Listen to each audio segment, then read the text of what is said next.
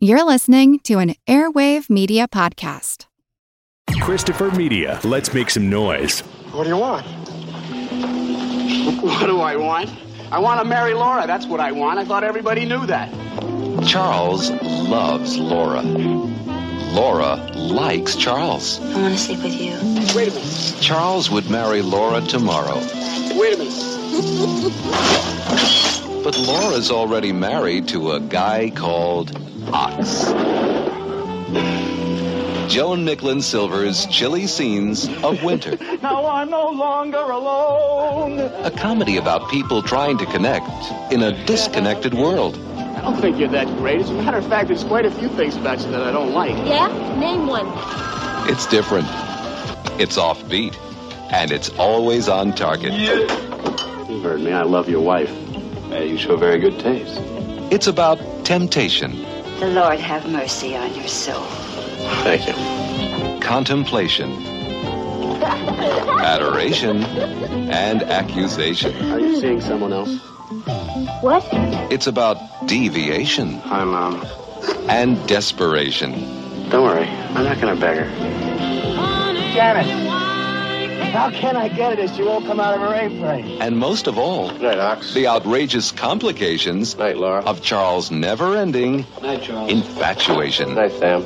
John Hurd and Mary Beth Hurt in Chilly Scenes of Winter.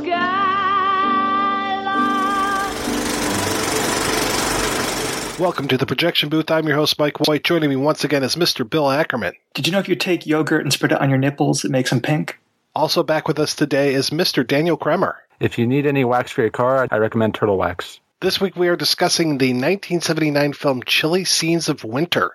Directed by Joan Micklin Silver, the film stars John Hurt as Charles, and coincidentally enough, Mary Beth Hurt as Laura. Charles is something of a romantic fool, very foolish in fact, as he falls for Laura, who happens to be married and taking a break from her husband Ox, played by Mark Metcalf. The movie traces the relationship's ups and downs, utilizing a fractured time structure. When we first meet Charles, his relationship with Laura already seems to be over, though he's desperate to get her back. Now, we're going to be getting into spoilers on this episode, so if you don't want anything ruined for you, go ahead and turn off the podcast, come back after you see the movie, perhaps the new, as of this recording, Twilight Time Blu-ray release. So, Bill, when was the first time you saw Chilly Scenes of Winter, or perhaps you saw it as Head Over Heels, as it was originally known, and what did you think? Okay, so the first time I saw it was maybe 20 years ago. I checked it out from the county library. I had been looking for it because of Danny Perry's Cult Movies 3 that has a chapter on that film. So I saw it as the Chilly Scenes of Winter video cassette version. I was already a fan of John Hurd from Cutter's Way. I loved it right away. It reminded me of the kind of more offbeat romantic comedies that I like, that had like a sense of melancholy and anxiety. Like I'm thinking of something like Annie Hall or Modern Romance, Albert Brooks movie. But I like the fact that the main character's attempts to be funny, they came off sometimes as awkward or strange rather than having the comic timing of a stand-up comic. So I felt like I could relate to it at times more than some of those films. Not all of the things that Charles does I relate to, but yeah, I loved it right away, and I also liked that it dealt with. I have a weakness for things that deal with the death of '60s idealism. I don't know if that's from growing up with River's Edge or punk rock, but like that being kind of a backdrop of the movie was also part of what I liked about it. How about you, Daniel? I saw the film on the old clamshell VHS release that was put out by MGM in the early 80s. I mean, I came to this film at a very young age, I want to say. I mean, I got into kind of obscure cinema quite early.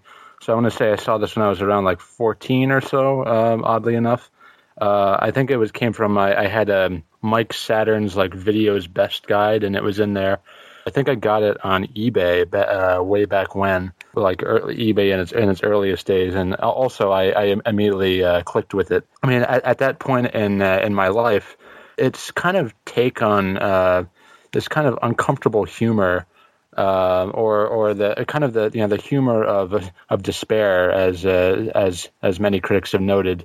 I mean, I found really quite hilarious, and as it so happens, when I began introducing the film to members of my family. So I have to say, Chilly Scenes of Winter is kind of a legendary movie in my family, believe it or not, because when my mom saw it, I had her watch it with me at a certain age because I would introduce her to different films that I would encounter growing up, and I remember showing her that film, and she thought that There Isn't Any Dinner scene, the joke's on you, was like the funniest thing in the world. I guess I'm a chip off the old block because that's like my kind of humor as well. She began to share that scene with members of my family who also thought it was funny in the same way. I mean, I guess I don't know, either humor runs in the family or it's just something that's acquired.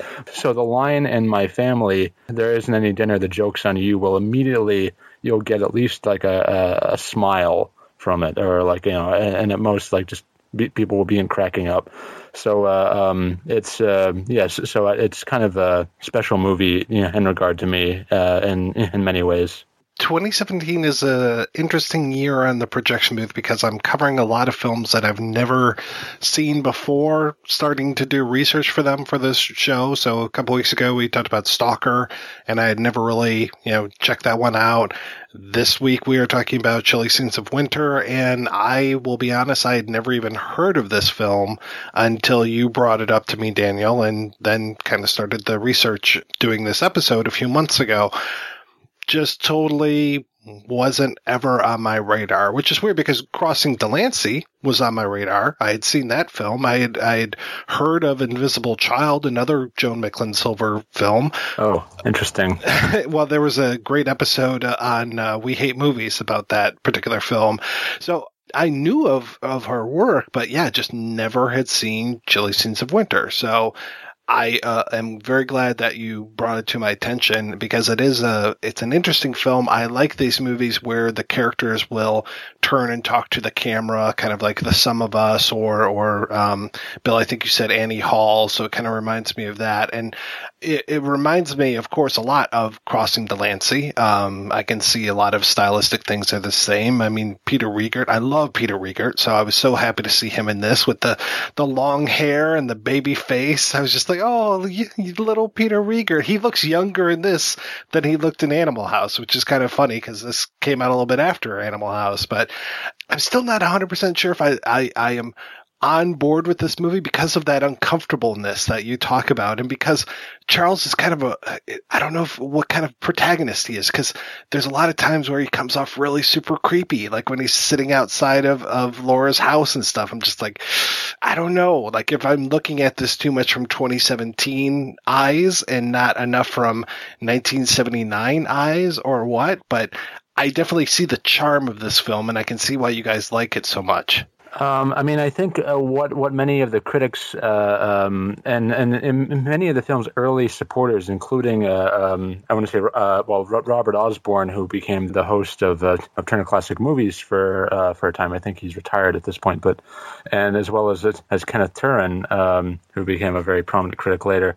I think what they were really zeroing in on in their really tuning into with this is that it's a very unusual film by sheer virtue of the fact that as I recently wrote in the piece I wrote for the Twilight Time Blu-ray release, is that the film kind of, it has a stock and kind of the comedy of like, you're looking at it like, should I be really laughing at this? I mean, he's building an A-frame, he's being a total creep dick, and but at the same time though, Turin writes, it will make you laugh to keep from crying, and it remains consistently wise and surprising and small and delightful ways. And I think Danny Peary, who Bill mentioned earlier in his Cult Movies book, also kind of was focusing in on this aspect of the film where it's like, is this, and I think as I mentioned in my Twilight Time piece, even though Joan doesn't like when I bring this up, and I think she's learned to kind of like think it's interesting, I think ultimately it's like, I think at first she kind of resisted this kind of Jewish comic edge of it, which coming from that background, it's not uncommon, as I wrote in the Twilight Time piece, for a rabbi to make a joke at a funeral. It's not uncommon for Jewish humor to find something funny in something tragic, or something that perhaps is a little by Western societal standards wouldn't be deemed funny in any traditional way. It finds the humor in these things, and I think that's what makes it really interesting to me.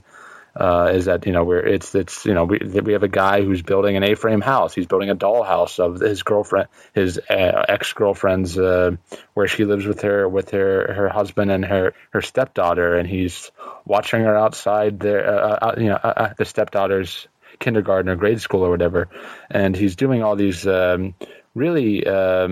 In any other context, we would really worry about. But I think the way that Joan frames it in the movie is that we are supposed to find that there's a kind of absurd humor in unrequited love, or this kind of schlemiel who's just cannot move forward in life without consummating his desire for Laura. I had a friend that had a theory about relationships that a lot of them took on. There were two roles that most of them had: the lover and the beloved. The one that, at least all relationships that failed had the lover and the beloved, and there was the one person that put more of the energy in towards the attraction, and then the one that maybe accepted that attraction. The thing with Chilly Scenes of Winter is that it feels like it's taking the notion of the lover, which might feel like a more righteous position when you're in it, but pushes it towards like this uncomfortable place where you can no longer empathize with all of his decisions. It becomes less of a lovable eccentric, and he's at times threatening to beat or even rape her. That darkness might be why the film resonates with filmmakers like Martin Scorsese or Paul Schrader. Like there might be a slight whiff of Travis Bickle or Rupert Pupkin in some of the behavior, even though it's still ultimately a light comedy without that menace or violence.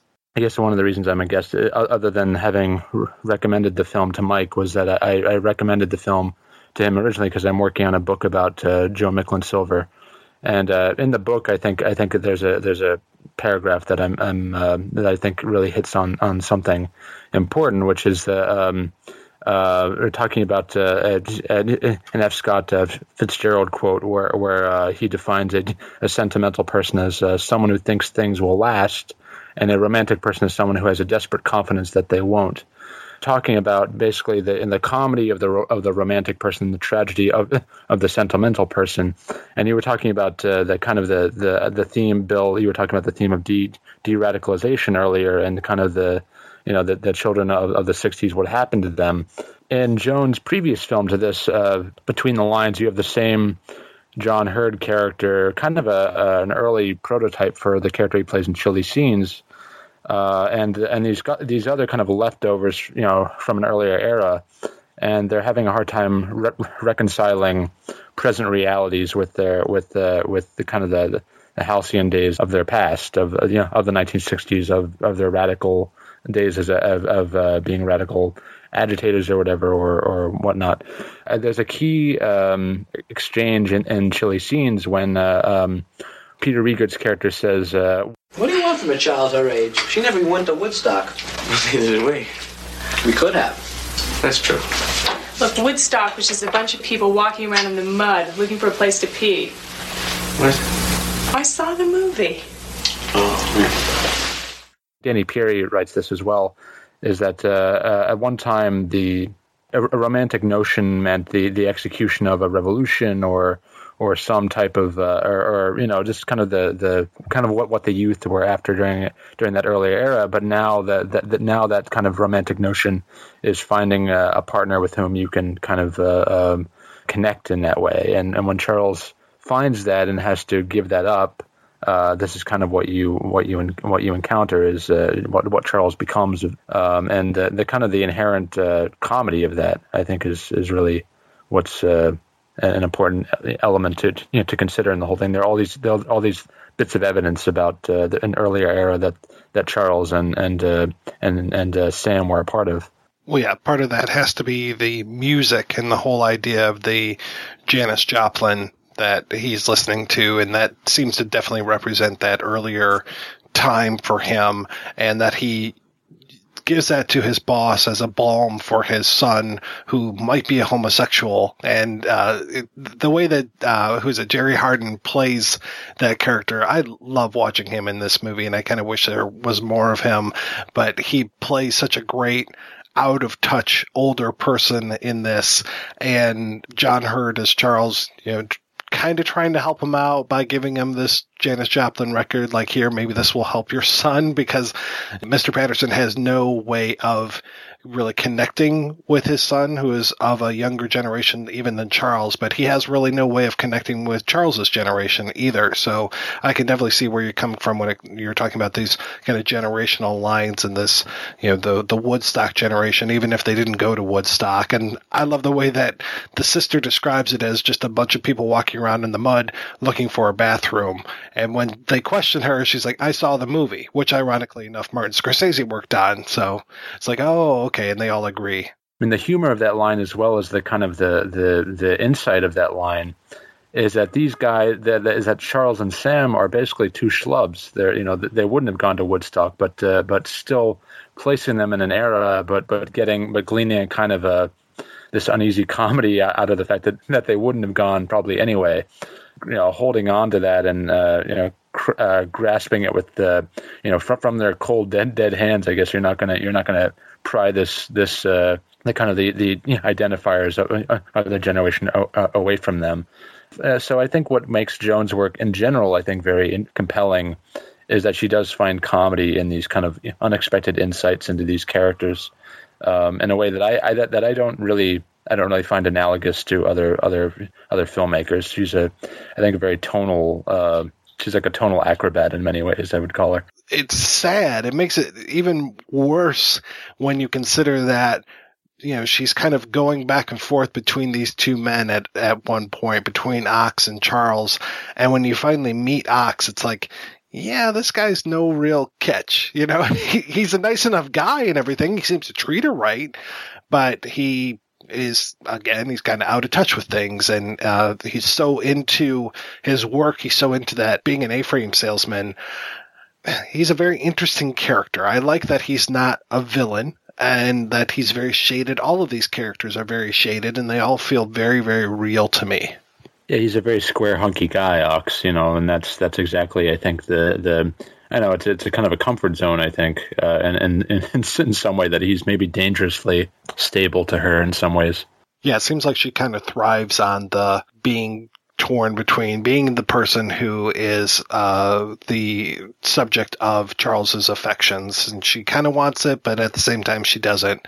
Again, a great character. I mean, Mary Beth Hurt plays Laura in a really interesting way, because she could just be this, lofty figure, but again, she's very, very human. Yeah, I love that scene when they're walking outside the movie theater after leaving the porn film, and she's like, you have this exalted view of me and I hate it.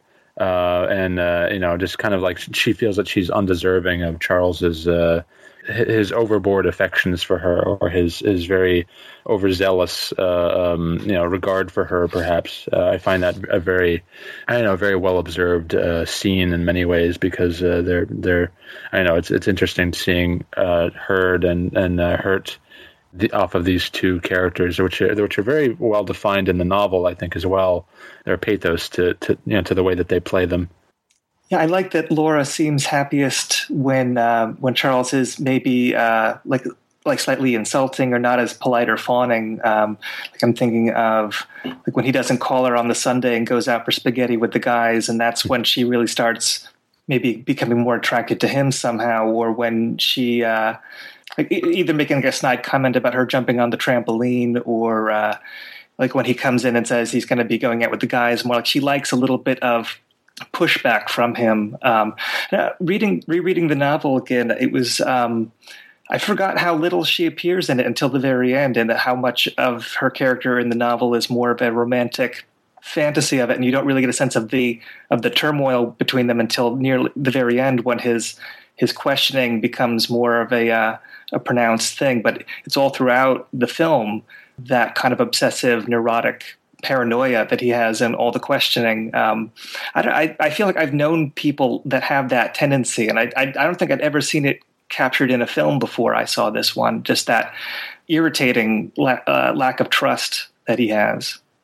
Yeah, I think the way Joan always loves, whenever she's introduced this film, either, at a screening or just in general on any kind of interview that she's granted, she will always talk about how, people, this is her claim, people at some time in their life has loved someone more than that person has loved them. So I think that's really, the kind of the notion of a romantic ideal. It's a perfect time to release the Blu-ray of the film, Valentine's Day, because it is a cult film. I mean, in a big way, because anyone I've met or I've encountered who has seen the film really is like gaga over it, and like there's like a secret brotherhood where if people know that you know the film, it's just like, wow, that I love that film. And when Chris Wells was introducing the film at IFC years back, or 2014 or I think around there, he was talking about how you either get one of two reactions when you mention this film. One is I've never heard of it, and the other one, it's my favorite movie of all time.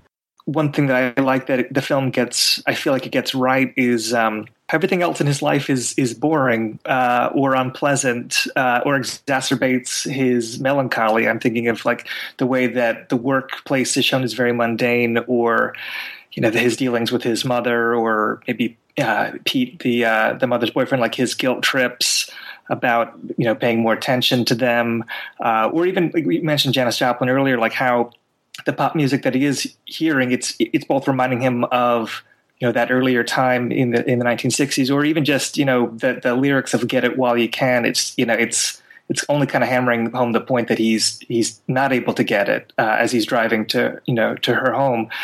Like I feel like that lack of anything else that is maybe distracting him from his obsession, or anything that is like rechanneling his energy in a positive direction. I think that's all very correct as far as like why he's getting so nuts over this situation. It's tough to watch a romantic movie when you're not necessarily romantic. I think the thing that I kept thinking of when I was watching the movie was, listen, Charles, you have this woman who is sitting right outside of your office who seems to be kind of infatuated with you. Why don't you give her a shot? Why are you going after the woman who is married or in this relationship with Ox?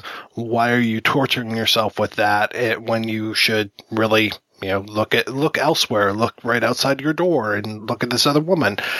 And that's so easy to say. That is logic trumping love, and that is definitely not the way that the world works, and that's not the way that this movie works. So that was where I was coming from when it was like slightly frustrating, especially when he started to kind of go off the rails and kind of get into that much more uncomfortable, obsessive type love that he was expressing. And that's something that we've all seen in movies so many times before, possibly even in real life, when you know people who obsess over other people. And it just always gives me the heebie-jeebies. So some of that was just like, but I can understand it at times. Like when listening to you guys talking about this, I'm like, okay, yeah, I kind of get this. I understand this is how the world works. And I think that that's kind of what makes me uncomfortable sometimes, is that this is how the world is, and that's not necessarily the way that I am sometimes. I think I'm a little bit not of the world sometimes. I try to like shut myself out of it. So I think I need to open myself up to more of these romantic notions. I think as far as romance goes, I'll watch, When Harry Met Sally, and that's about it. That's as far as I go. Maybe that and Annie Hall. I think Charles even mentions the fact that Betty's available. Why don't I talk to Betty?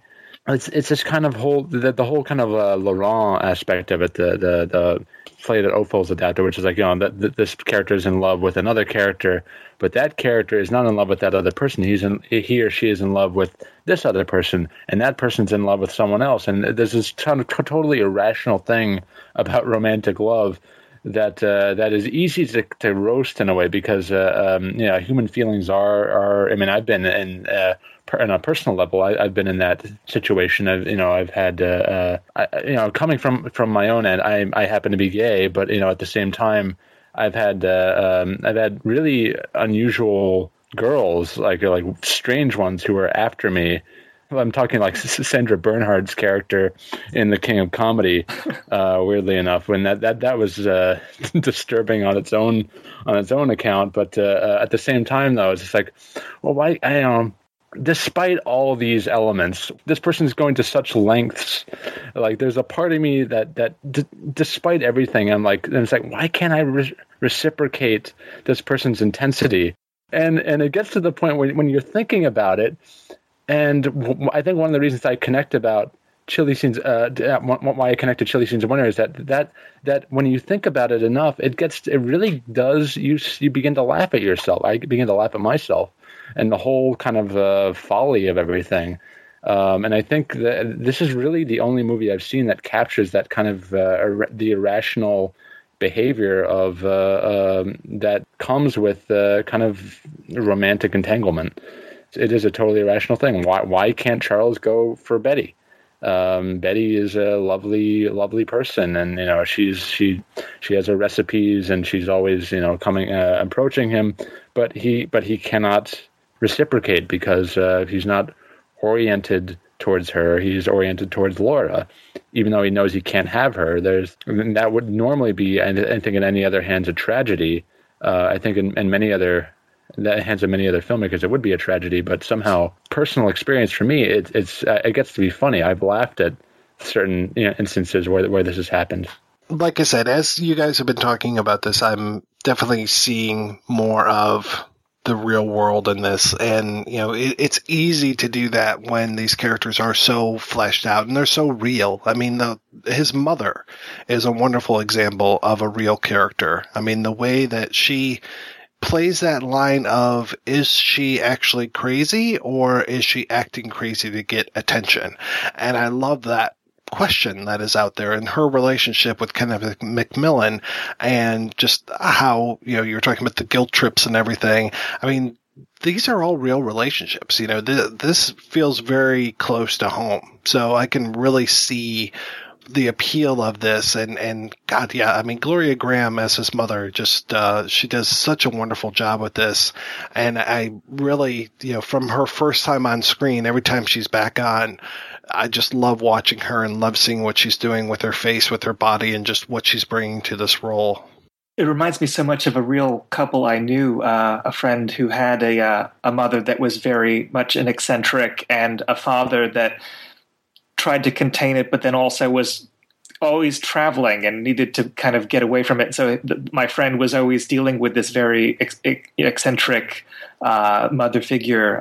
So I don't know. I think Gloria Graham is one of my favorite aspects of the film. I think she's totally convincing in every scene. I always have no trouble buying her in that role. And I don't know how much you know about her personal life, but some of her relationship with Nicholas Ray's son caused, a scandal for her, professionally, but some of the almost flirtation with an incestual feeling when he's taking her nude from the tub. I think of some of her own personal life and some of her complicated sexual history with the part. But I was thinking of Kenneth McMillan, and Mike, I know how much you love Dune, and I was thinking how this is another film where we can hear the hero's thoughts. Well, what's funny is that when I interviewed John Hurd a couple years ago, he was talking about how when he was shooting this film, he went out on what he informally refers to as quote-unquote dates with Gloria Graham, where she was very, very coquettish towards him. So, I mean, there's a whole thing with Tony Ray, whom I interviewed for my book on Sid Fury, because Sid cast him in 1958 in a Cool Sound from Hell, which we showed at the Toronto Film Festival this past year. So I talked to Tony, and part of the agreement was that he talked about Cassavetes to death. He didn't want to talk at all about, I think for obvious reasons, about the whole imbroglio with Gloria Graham and with the whole with his father. He didn't want to talk about his father at all.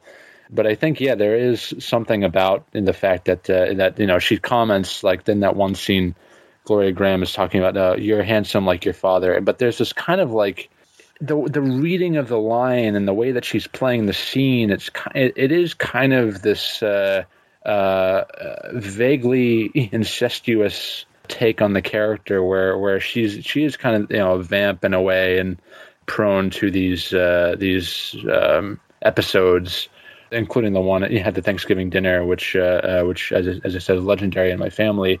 And beyond that, just the way that her rendering of that character, which she was cast because Joan happened to be they were thinking about who to cast in that role, and that night on the Late Show, In a Lonely Place happened to be playing on television, and it was Joan's kind of wild idea. Well, is she around? Why can't we get her? Not knowing that she had, I guess, done roles here and there, and that she was kind of working still. But there is something about that kind of the actress's own psychology that I think is playing into certain scenes, as you mentioned, Mike, that is really playing into certain scenes, and that and kind of this in a way that's vaguely incestuous, but not something that should be overthought or thought about much at all. But it's just this kind of interesting undercurrent, I think, that is present in the film.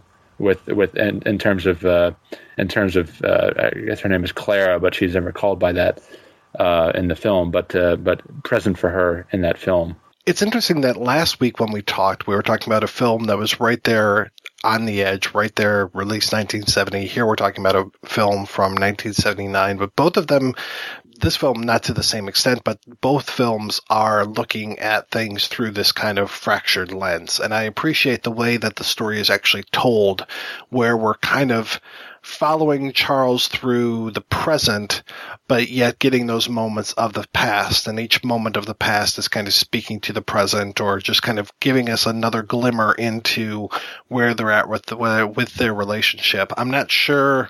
I think that the moments in the past seem to be in a linear timeline. I don't think we're jumping around when it comes to the past, but it's definitely what he's thinking about at the moment is what we're seeing, but I think we're seeing it in a more linear fashion, and then following him in the present, and until finally the present kind of takes over for probably at least the last act of the film.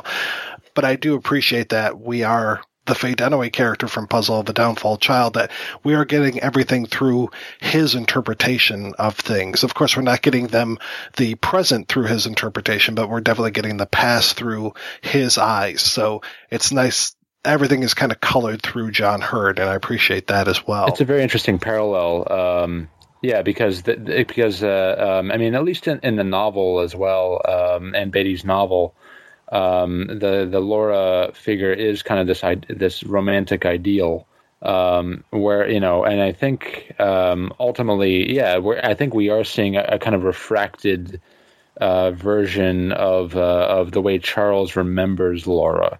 It's not in the kind of the same on the same emotional or schematic kind of scale as Puzzle. But I think that is a very interesting parallel that you brought up.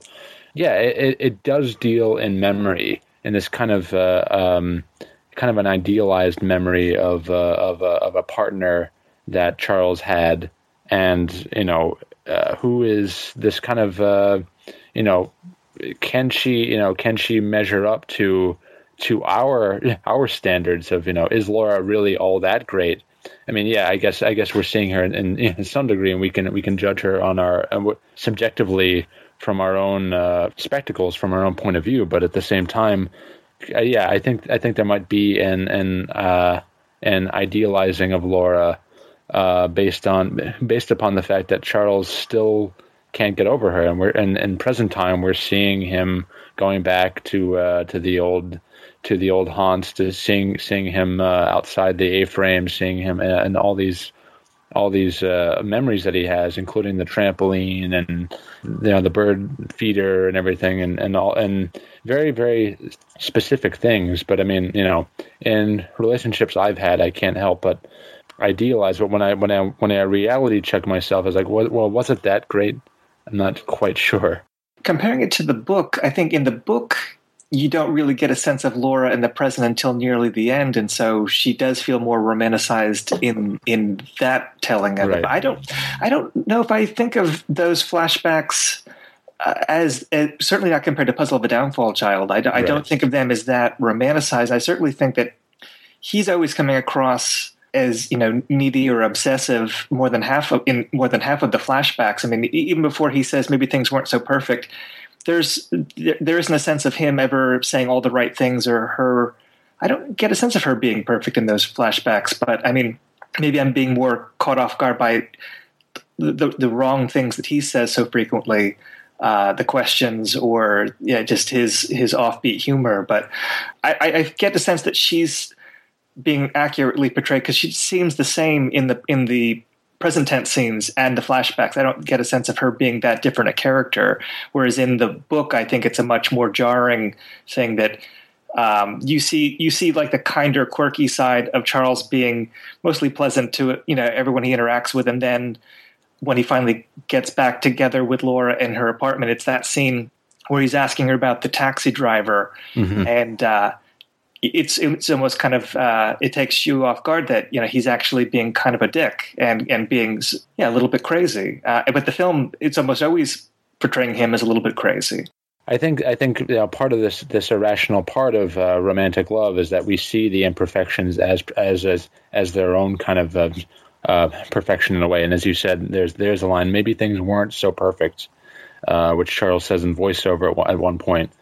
But I mean, I think what this movie does manage to do for the many people in the brotherhood or the sisterhood or this kind of underground network of people who really connect with this movie, I think we're drawn. I mean, as a film lover, I'm drawn to films with flaws because I think the flaws are more interesting than oftentimes than the perfect elements of a film.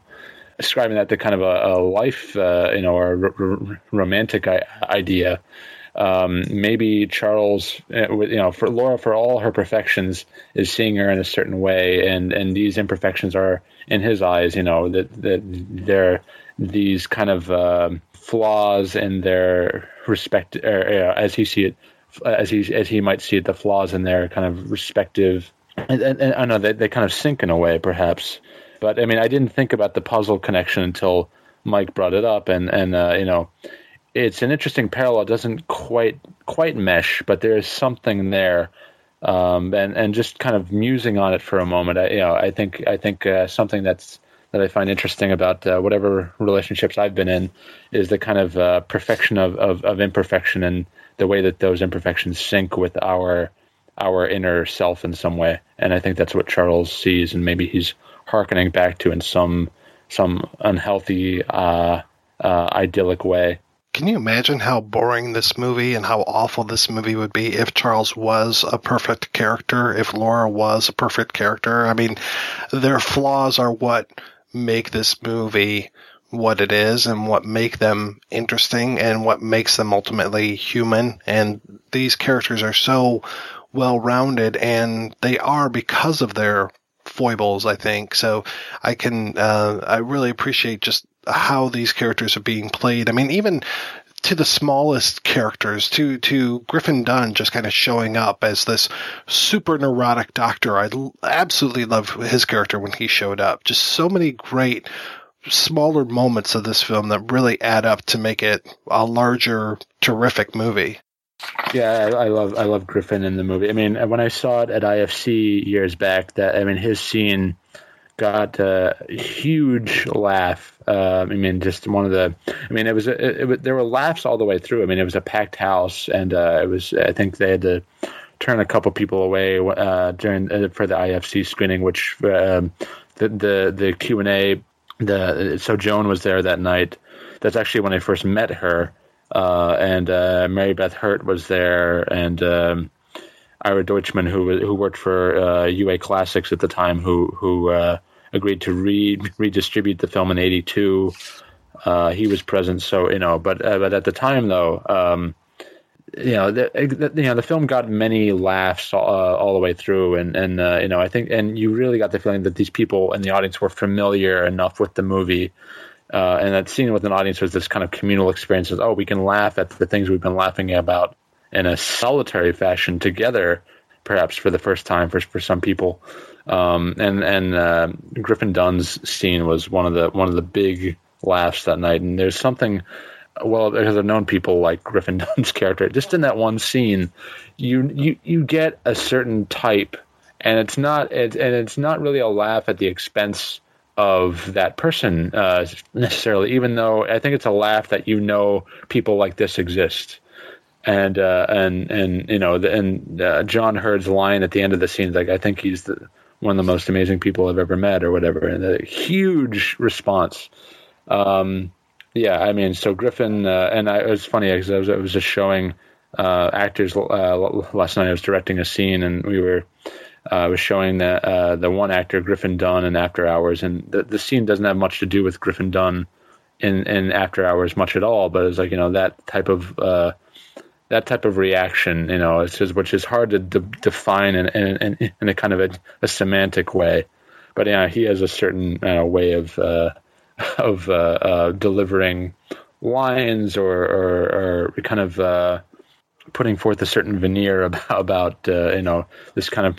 I've said a lot about a character who only has one scene in the movie, but that's I think how well observed the movie is. All right, guys, I think now is a good time to take a break. We're going to play a whole big raft of interviews. You're going to hear from Joan Micklin Silver, the director and writer of the film, John Hurt, who plays Charles, Amy Robinson, Griffin Dunne, and Mark Metcalf, who were the producers of the film, and also Griffin Dunne and Mark Metcalf were actors in the film. So you're going to hear all of those after we're back from these brief messages.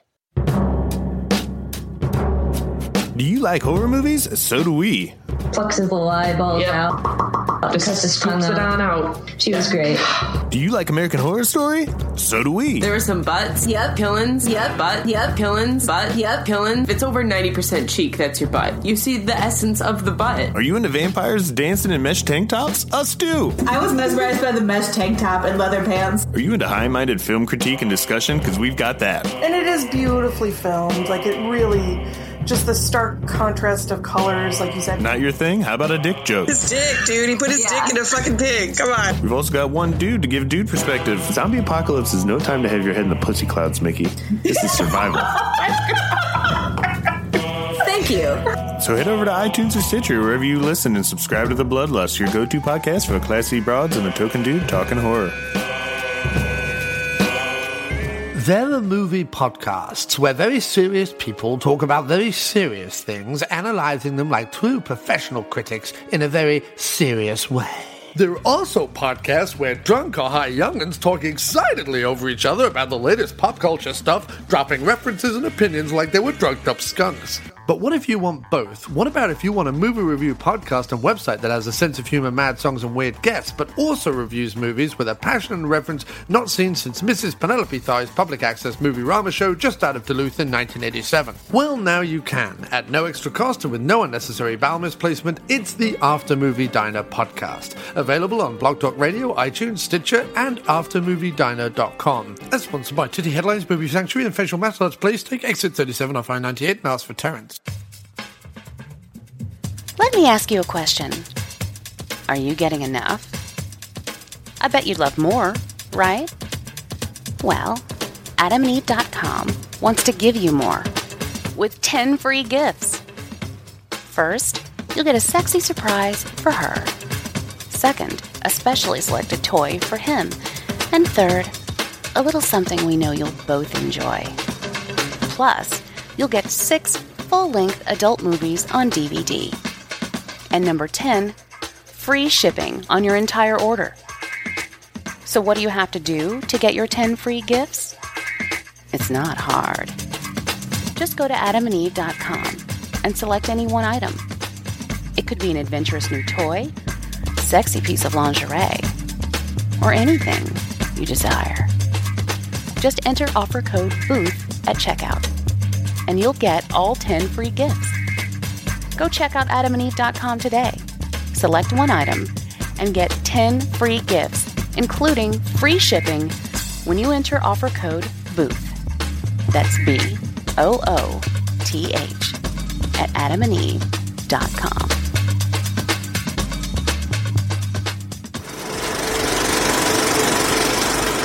Welcome to the interviews. You're about to hear from the director and screenwriter of Chilly Scenes of Winter, Joan Micklin Silver. I know you grew up in Nebraska. What kind of film scene was there, and what was your interest in movies when you were a kid? Oh, I loved movies madly. First of all, I grew up in the late 40s and the early 50s, and that was before television came to Omaha. And therefore, the movies had no competition, you know. It was just the movies. And I had a best friend, and from the time I was about 11, we went to the movies every single Saturday. We got on the streetcar and went downtown. And I mean, in those days, it was a double feature or a stage show and a feature, and also a cartoon, and also coming attractions, but they were called trailers. I mean, it was just a huge amount, and, you know, you got it for very little. I mean, I think we were 35 cents a piece at our age. So it was just thrilling, and I loved them. I've always loved movies. And how did you decide to kind of make that your career? My husband and I lived in Cleveland for the first 11 years we were married. Our children were born and so on, and I still kept up my interest in films, and I went to see a film that was done by Satyajit Ray. It was Pather Panchali, and he's a great, great Indian director. Of course, I knew nothing about him, and that was the very first film he ever made. And when I saw that film, I had a sort of, I don't know what to call it. I said to myself, I can do this. I can tell stories on film. Now, I had no reason to say that, but I had a very strong feeling that I could. And when we moved to New York, I was able to pursue it. And how did you go about doing that?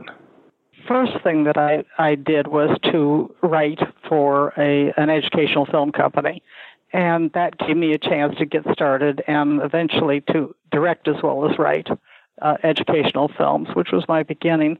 And when I'd made 3 of these and done it myself, and they'd been well received and honored and so on, I thought, okay, you know, I knew that there were guys who were moving over to feature films, and I wanted to do so.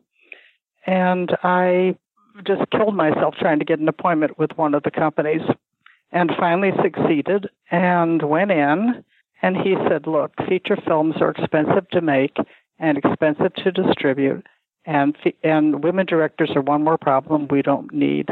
So it was just so blatant then. I'm talking the early 70s, you know. It was just, nobody even pretended about it. They just said it, that wasn't going to be.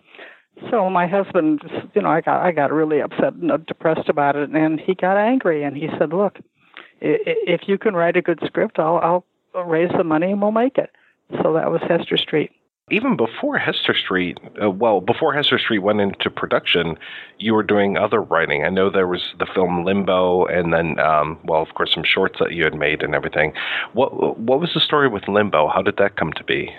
Limbo was a script that I wrote that I wasn't able to get done, and it just had some problems. The Universal sent it to Mark Robeson because they had a pair play with him.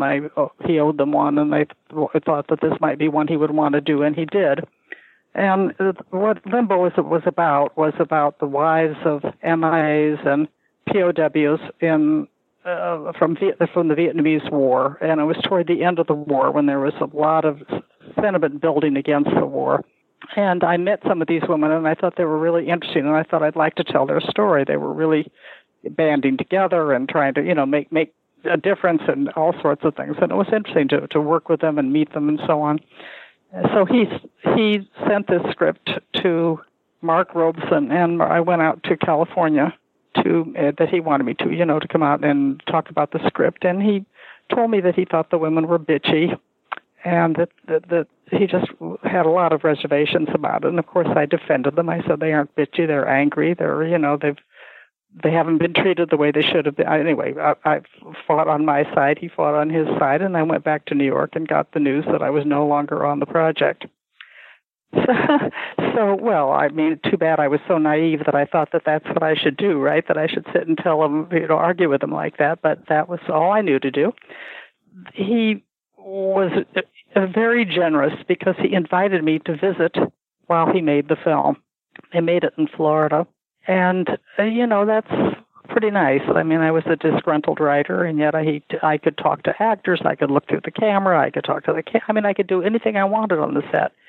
And I also had access to the office and the budget and, other things that helped me a lot because I didn't really know anything about it. I'd never made a feature film. I'd never worked on one, And so it was just a great learning experience for me. And frankly, he was just doing what he was supposed to do, which is to make the movie he thought he should make. I thought it was soppy and silly and kind of it wasn't the story that I'd hoped to tell. But, that's the way it goes. So anyway, from there, I told you, that's how we got to Hester Street. It must have been something of a struggle to get Hester Street off the ground. I mean, it's non-traditional, not a feel-good movie of the week kind of thing. I mean, it's a great story, but it's not something that I see every day. So how was that actually getting Hester Street made? I told you that Ray, he was the enabler by far. He was very happy that whatever I wanted to make, and I told him that one of the short films that I made was on immigration. It was on Polish Catholics, but I read everything I could find, and I read the story that became the story that I adapted for Hester Street. It was by Abraham Kahn, who was the head of the Jewish Daily Forward, and also a writer of note. And I loved this book, and it is a novella, actually, but I took a different emphasis than the one it had. It was basically about the husband who comes here first and Americanizes and doesn't, by the time he sends for his wife, he doesn't want her anymore. And my sympathies and interests were with the wife, so I made it more the wife's story. And how was that actually putting the project together? I mean, this was your first film? It must have been quite a challenge. Oh, it was. I used to say, I got through the movie with the 2 A's, anxiety and adrenaline. Because, of course it was, and I mean, we were so close to the bone money-wise. I think he raised $370,000. That's not a lot to make a period film. But one of the wonderful things about it was, since I wasn't working for any kind of company or anything like that, I could make decisions that I felt were the right decisions. And one was that I wanted to use a lot of Yiddish because my father had told a lot of immigrant stories, and the stories that all immigrants tell have to do with the difficulties of the new language, making mistakes, not being able to understand people and so on. And I wanted to do that. I felt that was important. And also, I did a lot of research at the New York Public Library about photos. Like they got a fantastic collection. Jacob Rees, Lewis Hine. These are people who photographed the Lower East Side in that period, and they were all black and white. And I just felt to myself, wow, that's what I ought to do. I ought to make it in black and white. So I talked to Ray about it, and he went to the library with me, and we looked at the pictures together, and then we talked about the Yiddish, and he was on board for both of them. He thought, great, do it. Where did you actually end up shooting it? The Hester Street itself was not on the Lower East Side. The real Hester Street it was long and had an awful lot of Hispanic signage and other things that it would have been just too expensive for us to manage. And we found Morton Street in the West Village, and that was like a one-street street. It was between 7th Avenue and Bleecker Street, and Bleecker formed like a T, so that if you aimed that way, you didn't have to go beyond because your eye wouldn't take you beyond. So it was just a way of, managing, picking something that we could manage with our budget. I had read that John Cassavetes had a little bit of a toe in the film. Can you tell me about your connection with him? Yes, absolutely. When I finished the film, then we took it around, and nobody wanted to distribute it. Nobody wanted to distribute it. I guess everybody's indie hero, at the time was John Cassavetes. He was such a good filmmaker, and made his own films, and he was just somebody that everybody admired. And Ray found a way to get in touch with him and called him and told him the problem, that nobody would distribute it. And John Cassavetes said, "You should distribute it." And Ray said, "Well, I know, but I'm in the real estate business. I don't really know anything about film distribution." And he said, "Well, I'm going to send you some guys that I've been working with here. They live in New York, and they're finished with what they're doing here, and they'll come back and they'll help you get it going." So Ray and these helpers did it, and they, Ray entered the movie in the Cannes Film Festival. It got in. Just had a lot of luck after that long period when I thought, I'd made a movie that nobody would ever see. You said that you went to Cannes with the film. What was kind of the response to the movie? It was great reviews and just wonderful. I think that whoever made the translation did an awfully good job, because there was just the laughter was in the same places, and you felt like the movie was flowing so beautifully. And that wonderful reception allowed Ray to sell the film in 4 foreign countries. I don't remember them all now. I know that France was one. I think Italy was one. Germany. I don't remember the fourth one. And he had enough money to open it in New York and in Los Angeles. And so that worked, and so we did. And then you even got Oscar nominations for Carol Kane. Oh, that's that amazing. Was heavenly. That was just the nicest thing. Yeah, that was very special, and she deserved it. What was she like to work with? Oh, she was just a joy. She's still one of my dear friends. She was really, really good, and she just had a tremendous instincts and a great feeling. When I cast the role in Khan's story, the wife is described as having inky black eyes, and being slightly plump and this and that and the other thing. And I had a good casting director, and we thought, well, let's see what we can find that following, his dictum. And I wasn't finding anybody that I really liked or, felt was right for the part. And then I saw a Canadian movie called Wedding in White, and in which Carol was just stunning. And so I said to the casting director, I said, that's the kind of a person that I'd like to have play the role. And he said, well, let's get her in. I said, absolutely not. We can't afford to bring somebody down from Canada and put her up and, for 8 weeks and supply all of her food and her this and her that and her plane fares. And he said, guess what? She lives across the park. So I found out that she was an American, not a Canadian at all. And she came in, and of course I fell in love with her. I just thought she was wonderful. She was a joy to work with.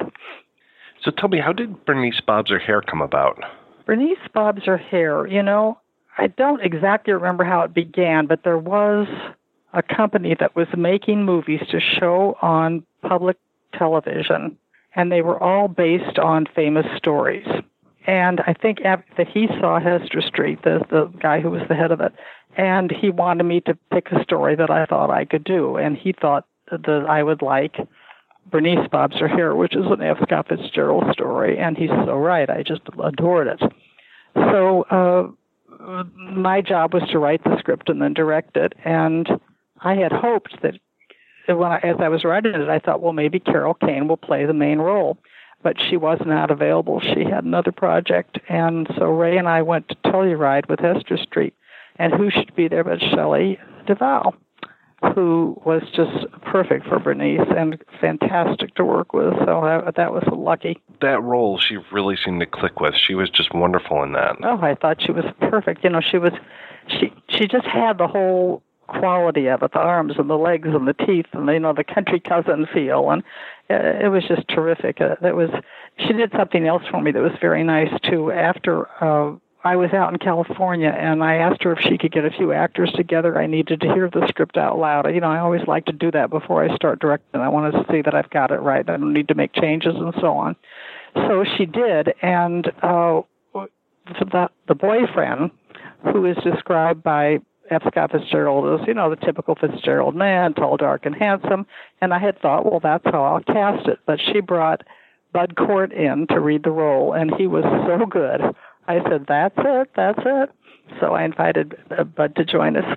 Yeah, you've always seemed to have really good luck when it comes to actors, and especially when it comes to more of an ensemble cast. I mean, Between the Lines is just so many great people in one film. Doesn't it, though? In fact, it was because of working with John and Between the Lines that I thought, I've just got to find something to do with this guy. He's so good.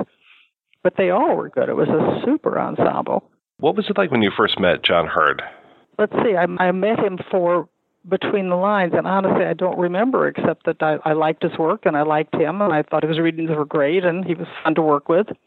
But I'll tell you what John had that was very unusual. Most actors get their lines, they learn them, they figure out how they're going to do them, they do them, and then no matter what, come hell or high water, that's how they do them. But John was of the school of actors that really listens to the other actor, so that somehow he was adjusting to what he was hearing and what was going on, and it was just, so therefore it was kind of always almost a little bit mysterious what was going to happen, and it was terrific. It seems like with Between the Lines, that was the first movie you directed that you didn't get a writing credit for. What was that experience like for you? What happened was I met Fred Barron when we took Hester Street to Cannes. And he loved Hester Street, and he told me that he had written the script, and he would really like like it if I would be interested in directing it. And the fact of the matter was, he was working for one of these small papers, and when I was searching desperately to try to get into the film business, I was freelancing for the Village Voice. So I had that experience too, you know, and somehow just it all came together. I don't know. It was great. How did Chilly Scenes of Winter start for you? I read Anne's book. I guess I had read some short stories of hers. It's the only thing I could think of, but I don't remember. But I read her novel, and I just loved it. And I thought, oh, I love this book, and John Hurt can play the lead. So I called up about the rights, and I was told that the rights were gone. I just couldn't believe it. I mean, I just said, no. So the rights had gone to a trio of actors who were young, and I only knew one of them, Mark Metcalf, but he had tried out for me. I guess it must have been on Between the Lines, and I still had his contact information. So I got in touch with him and told him that I wanted to write and direct this, and I wondered how his group would feel about that. And he said, well, let me talk to them. And he got back to me, and he said, well, we'd love to meet with you. We were very interested. So we got together, and I said, I can't remember whether I said it or they said it, but I said, look, the one sine qua non here is I have to have John Hurt play the lead, or maybe they said it to me. It happened so, it was so wonderful. They felt exactly the same way. They knew John as a young actor because that's what they were, but they also loved his work. So that was sort of how it all came together, and they were a joy to work with. What was your experience like putting Chilly Scenes together? Well, it was just a pleasure, you know. It was. I tried to get Anne Beattie to write the script with me. I thought, perfect, that would be so much fun, and we could do it together. And she came into my office, and I told her. She said, I don't want to write it. I wrote the book. I don't want to write a movie script. She said, but I'd like to be in it. So she has a teeny little appearance as a waitress. But she was extremely positive about it all. And after the film, she did something that just made me feel so good. We were invited, she and I, to go to Baltimore to a screening, and then we were supposed to speak afterwards. And one of the questions that we received from the audience was for her, and the question was, well, how did you feel about the changes that Joan made? And she said, I liked them. If I'd thought of them, I would have put them in the book. I mean, you can't ask for better than that, right? So it was awfully nice. Yeah, she was just wonderful to work with. It was a great group. It started off kind of edgily because, you know, the book is you got to shoot the book someplace where you know you're going to get snow, because it has a lot to do with the feeling. And I wanted it anyway. I grew up in the snow belt, and I just felt that would add a lot to it.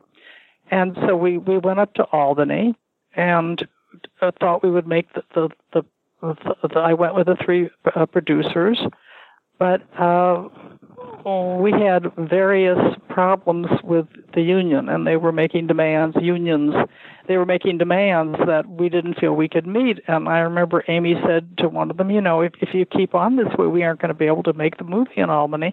And he said, so don't make the movie in Albany. So we did our research, and we found out that the winters in Utah are plenty of heavy snows, and the union situation seemed very positive, and that's what we did. We went to Salt Lake City. That's quite a change. Absolutely, but we wanted snow.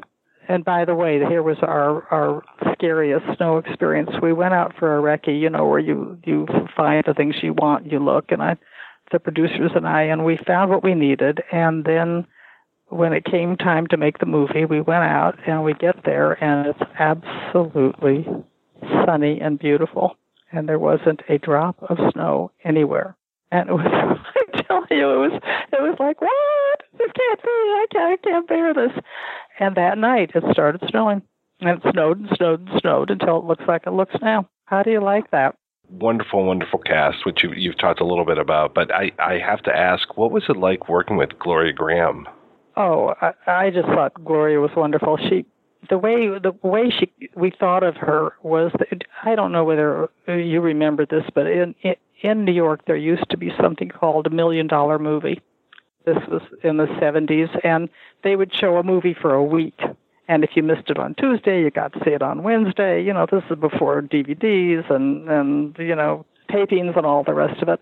So if there was a good movie on, you had a chance to see it. And I think it was on about 11 at night or something. I don't remember. But anyway, one of the nights was In a Lonely Place, which is one of Gloria Graham's great movies. And the next day, the producers and I called each other, and we said, Gloria Graham for the mother. I mean, we were so in sync. It was great. And she wanted to do it, and she was a pleasure. She liked it, and I remember one thing that she didn't want to say. The line was, I'm 57 and I'm not dead yet. And she said, well, I'm not 57. And I said, well Gloria, it isn't about you. The character is talking about herself. And she said, well, I won't say it. And she wouldn't. So we didn't. That isn't the worst thing I ever heard. Oh, she was a pleasure. She was just great. And I know you worked with Peter Riegert a few times That was the first one, though. Yeah, how was that experience? Oh, Peter was just terrific. I mean, I've had an awfully positive luck with the actors that I've worked with. I've just somehow been lucky enough to pick good ones who like the project and want to, be in the project and be a part of it. And he was just a pleasure. And I know that my movie after Chilly Scenes was Crossing to Lansing. Peter had to play the pickle man, and the writer, Susan Sandler, and I agreed totally that was who had to do it. So I just sent him the script in the mail. I said, here's your next project. And I didn't hear back. And I thought, oh, gee, doesn't like it? What's going on? So I finally called him. I said, Peter, did you like the script? He said, yes. And I said, well, is there something wrong with it? He said, yes. And I said, well, what's the problem? He says, well, I don't come in till page 30. So I said, Peter, did you ever see Tartuffe? You can say this to Peter because he's a sort of intellectual who sees Moliere plays. It's called Tartuffe, and it's about Tartuffe, but he doesn't come in till I don't know how long. And Peter said, okay, I'll do it. That was wonderful, but he was a pleasure to work with. When I started directing, I hadn't gone to film school, but I spent a lot of time reading books by good directors, and some directors wrote in a very interesting way about their work, and one of them was Elia Kazan, who wrote a lot about films, and I liked a number of the films that he directed. One of the things that Kazan said was that when you direct a film, you have to have a mano a mano with your main actor, and you have to have it early, and you have to win. So I kind of tucked that away and thought, okay. And on Hester Street and on the next film, which was Between the Lines, it just somehow never came up. I never found myself in that position. But on Chilly Scenes, I did. It was a scene, I think it was the scene in which John and Peter were at the table with the young woman who worked in their company, in John's company. And Peter was throwing lights up into a fixture. And John was trying to get information about Laura from the young woman. and they were at the dinner table. So we did a wide shot, and I got to where I liked it. It was good. And we moved in for coverage, and we started with John, and I had to say cut. And I said, John, that doesn't match the master. And he said, so what?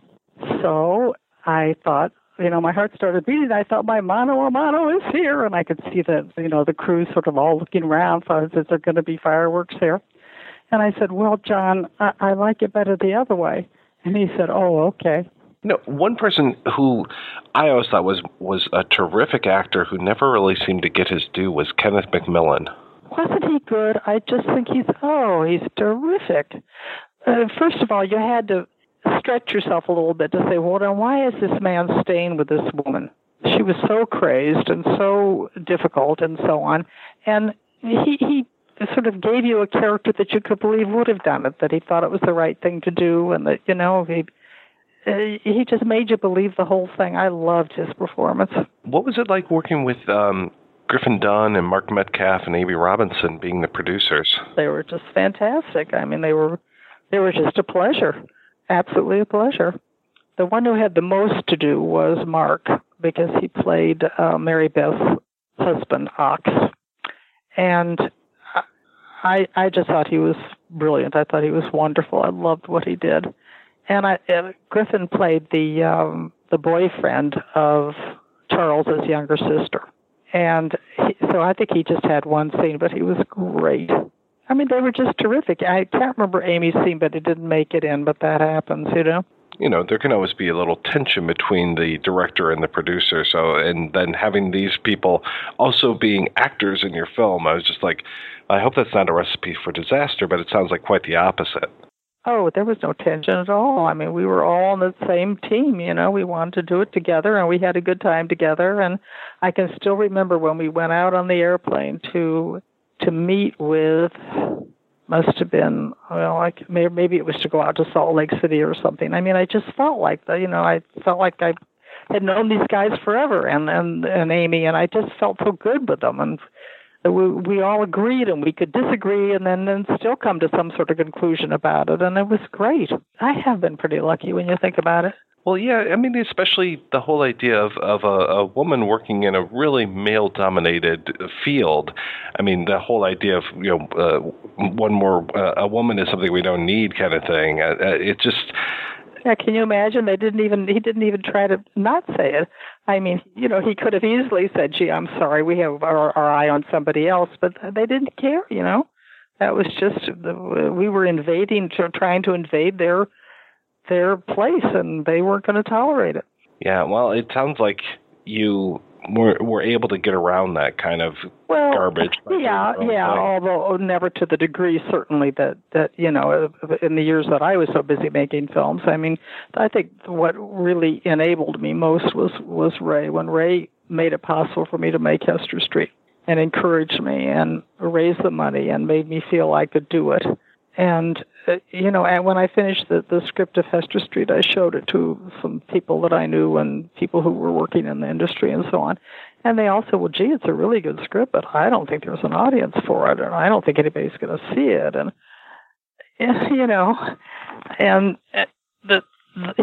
when I told Ray what they said, he said, if you make a good movie, there's a lot of people who will see it. He just kind of made me feel we could do it. What was the reception like for the film? I thought that we got kind of stiffed, by what happened was that they changed the title. And the title that they changed it to me, sort of made it sort of like saying, we don't care about this. This is nothing. This is just a little, passing thing that'll pass away and we won't care. Head Over Heels really wasn't a very interesting title for the sorts of people that want to see chilly scenes, and I love that. And, of course, what they said at United Artists was that people don't like titles that suggest that it was cold and snow. Come on. So what was really happening there, I believe, and this is what I believe and the producers believed, and we were trying to figure it out, they were working with Michael Cimino on that big film that was costing more and more and more and more and more. And I think they basically just wanted to get the other films they were working on off their plate so they could concentrate on that one, because it was a huge investment.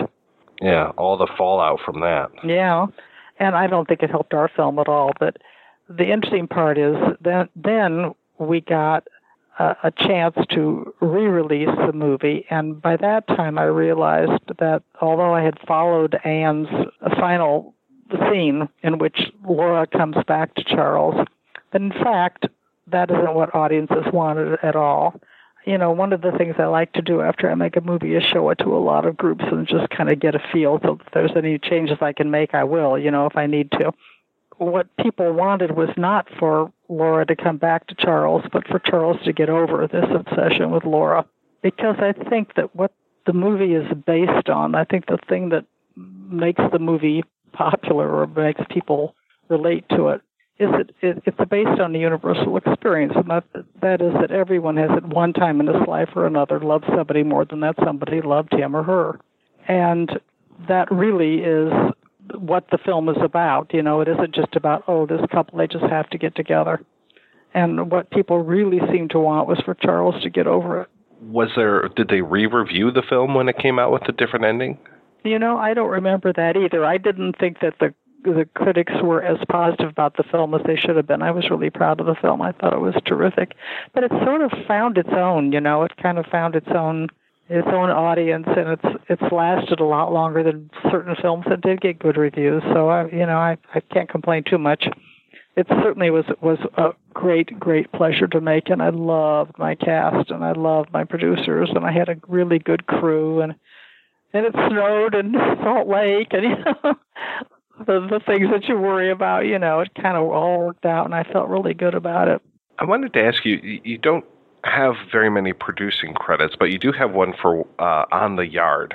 Yeah, but that was pretty much, I had intended to actually be there and produce it, but they wouldn't let me because it was made at a prison, and it was a male prison, and they wouldn't let females into any of the places that, so Ray sort of had to produce it for himself while he was, and then, I never forget, it was about 5 hours drive, and I remember driving home, I just felt so bad.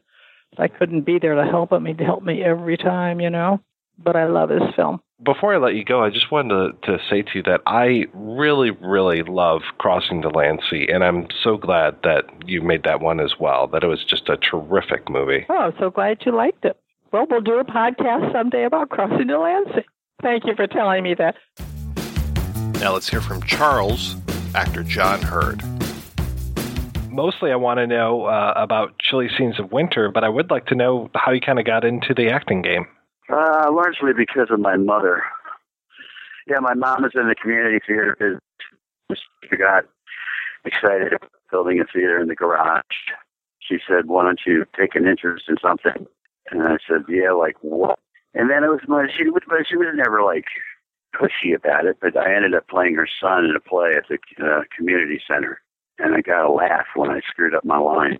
And I said, "Why does everybody laugh?" And she said, "Because whenever you screw up that line, your face turns bright red." So I lit up like a Christmas tree or something, and that was I liked it. And I was in high school, and I did plays in high school, and I was very fortunate to go to Clark University, and they had this little experimental theater group with a guy named John Knowles. When experimental theater was kind of becoming popular, I had tried to do Jack or the Submission in high school by UNESCO, and he did a play called La Skirial by de Gueldero that was pretty brave for this little college. I mean, it required some serious acting, of which I was not qualified, but the notion that it was a step away from the traditional kind of productions of, Oklahoma and Broadway musicals, and into this world of quote-unquote experimental theater kind of gave you the guts to just kind of horse around, screw around and try it, and try to be an actor rather than just a kid jumping around in an extracurricular activity and being told that you can't sing a note, which did happen. I was in the Clark University Players, and the guy did tell me, "Can't you hear it? whenever I would sing. And I was like that kind of endless actor's dream of being yelled at by a director or not knowing your lines, that kind of thing. But I think that's a long time ago. I mean, I was like, the film thing, that just happened organically, kind of by being in New York in the 70s, turning into the 80s, and everybody getting on a plane and having enough cocaine to get around in L.A. I don't think any of the actors of my generation would have even gone to L.A. if they didn't have coke, because we were all juicers. I mean, we all hung around at Jimmy Ray's and like West, the cafe, whatever, on 75th Street. We all drank. All the watering holes were pretty well known in Manhattan for the young actors. I think that when they had to get on airplanes and get cars and show up in L.A. and do movies, they needed a little something, to get around. Because I don't know too many bars. When I went to L.A. and I got off a plane, and it was first class, I was loaded and poured into a limousine and gone to the Sunset Marquee, where they made me put up $100 in advance because of the potential damage to the room that I was going to do, and walked outside and said, "Hey, where's the local tavern?" And everybody looked at me like, "Where are you from?" "New York City." "Well, where's the subway?" "Get out of here, Just go back in your room and trash your room and drink your brains out till you pass out." And that was like pretty much L.A. for me, because I think Nikki Blair's was maybe the only watering hole for actors, or Dantana's.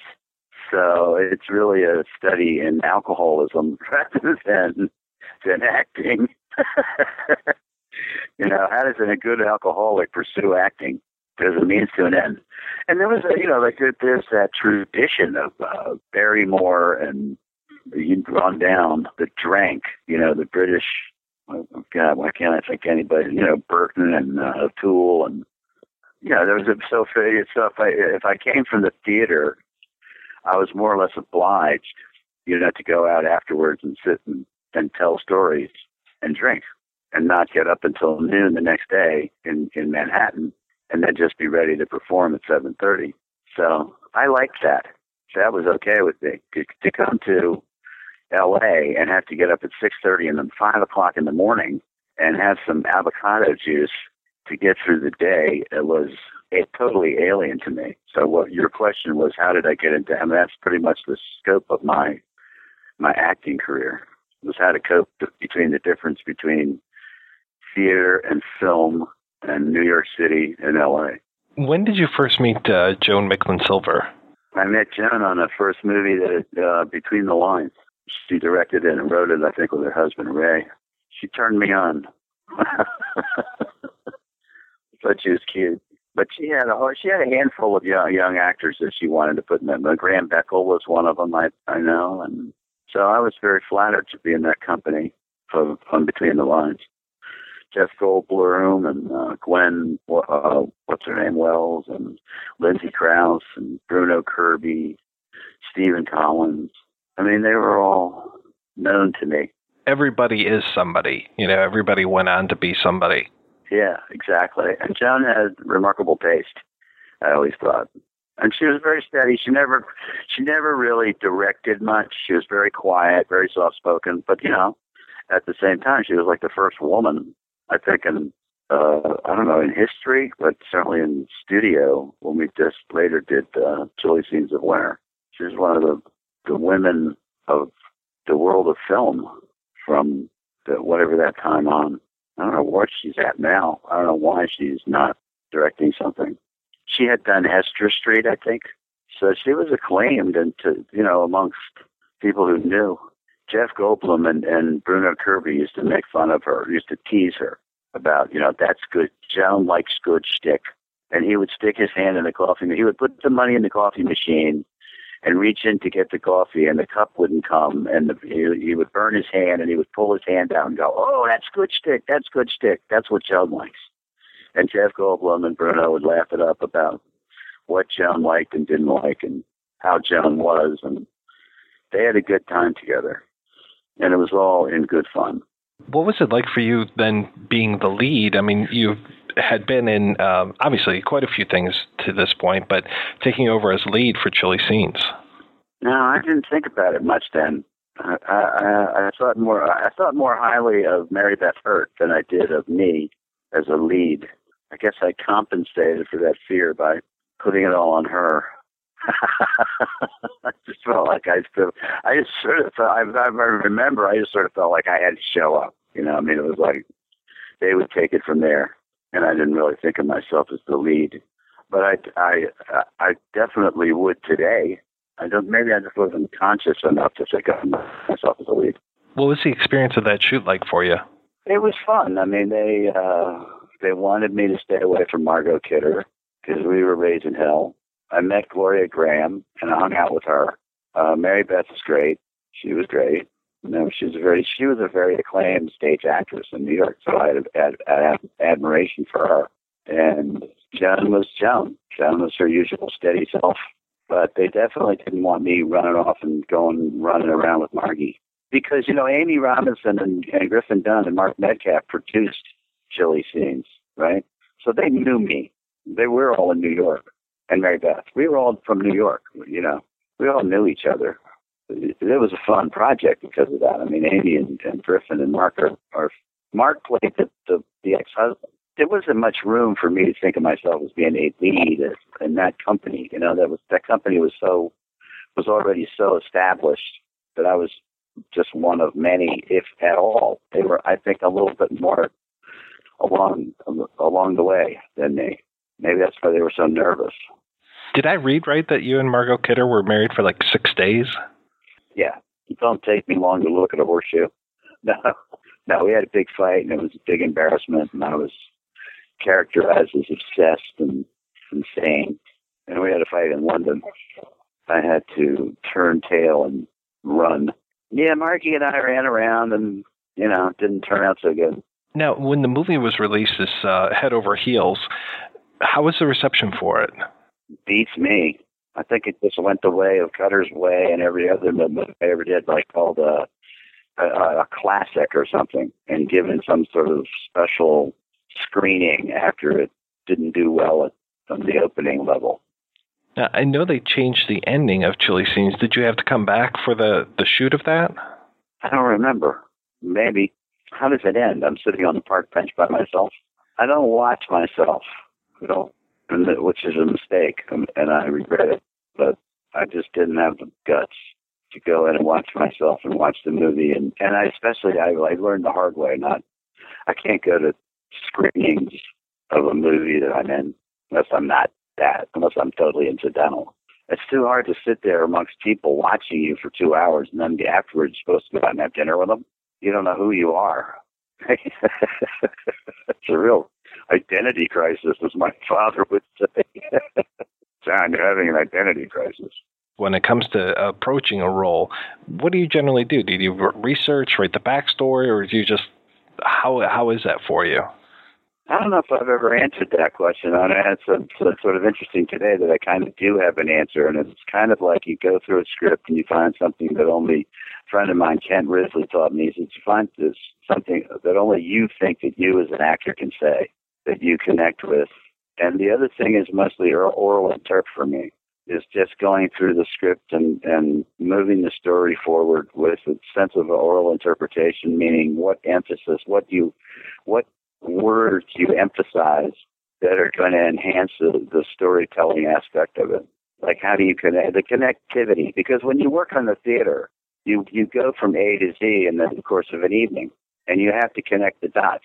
And the playwright connects the dots for you, from one scene to the next in the narrative. But when you work in film, it's so disjointed, and you shoot one scene one day and another scene the next. So you have to go home and you have to do that for yourself. You have to put the whole thing together before you show up day one. And I don't know about all this stuff about research. I was always told by certain directors that research got in the way. When we did Heartbeat and I wanted it to be about Jack Kerouac, Don Byram said, that's just going to get in the way, man. I want to make a more fun-loving film. And he was all over me because I kept trying to impersonate Jack Kerouac, his sort of subjunctive character. And he said it's not playing because it's not funny. It's not energetic. And he was right. So that was an instance where me reading Maggie Cassidy and learning about Jack Kerouac kind of got in the way. So I guess in other instances, it depends on what they want. if they cast you because you look like the Hillside Strangler, and I guess they want it to be, more factual. But if somebody's doing like I think Byron was doing with Heartbeat, I think he was doing a kind of a panache. He was doing a style and introducing the idea of a menage a trois between two guys and a girl who all three loved each other and had very much an influence on each other's lives. So it was funny because somebody and again, Jessica Lange actually came in and read for that movie, and she was younger then, and I think she had done Francis Farmer or something, and she was incredible. And she was the only one, and I sat in to read with them. She was the only actress that came in that really started talking about Jack Kerouac, Neil Cassidy, and what's her name, Carolyn Cafferty, and really knew her stuff. And when she got up and left, I said, wow, she was really something. She's really prepared, just like what you're asking about. She'd done her homework and done her research on these people. And when she left, I said, she's the only actress that's come in here that really knows who these characters are. And Byron looked at her and looked at me and looked at her and said, nah, she's a model. I said, yeah, well, you screwed up, buddy. She's a model on her way to win an Academy Award. So you never know how much research, and then I don't know. I've never been in a situation where anybody ever pointed out that you didn't do your homework or you don't know you could have fleshed this character out with more information. But then I don't work anymore, so what difference does it make? Well, while I've got you on the phone, I wanted to ask you, how was it working with Ivan Passer for Cutter's Way? Oh, man, we just did the whole interview section about Cutter and Bone and Ivan Cutter's Way. And my producer, Paul Gurian, fell out with Ivan Passer. He's the one that found Ivan Passer as a co-director with what's his name, and from Poland, Czechoslovakia. Milos Forman. So he came well touted. And by the time my friend Paul Gurian, who produced it, had spoken to Ivan Passer, who tried to work with Ivan Passer, he was convinced that Ivan Passer had been annihilated by some Czechoslovakian guard crossing the border, had been shot and taken his clothes from him, and the guard that shot him crossed the border pretending to be Ivan Passer, and that was Ivan Passer was really gone. Because he was so disappointed at Ivan.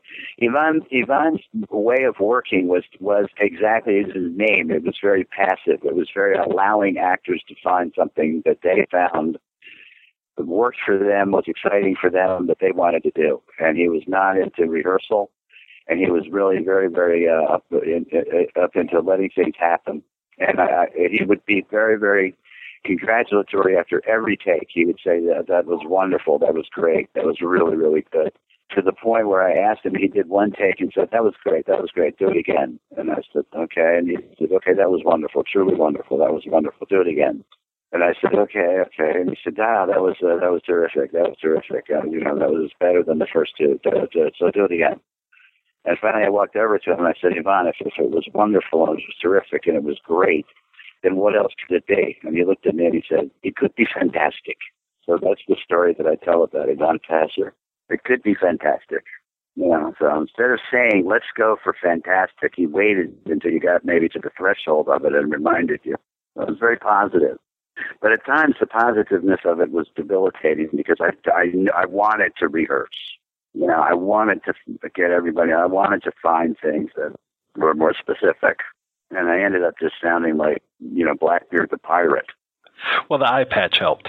Well, everybody made fun of that. And I was like, what the? I don't know. So I shot myself in the foot, literally. Because that is the way that I spoke then. I smoked a pack of Camels a day and I drank, and that was pretty much my voice. And it got lumped in with Robert Newton or something. Arg me, buckos. That would be his problem. I wasn't doing it on purpose. The chemistry between you and Jeff Bridges on that film is just, it comes through as being terrific. What was it like working with him? Jeff is an oddball. Jeff is a very funny, strange, quiet, incredibly generous presence. He seems like he's always kind of into some kind of weird guru type person showing up and making his day. Like somebody's going to fall out of the sky and go, Jeff.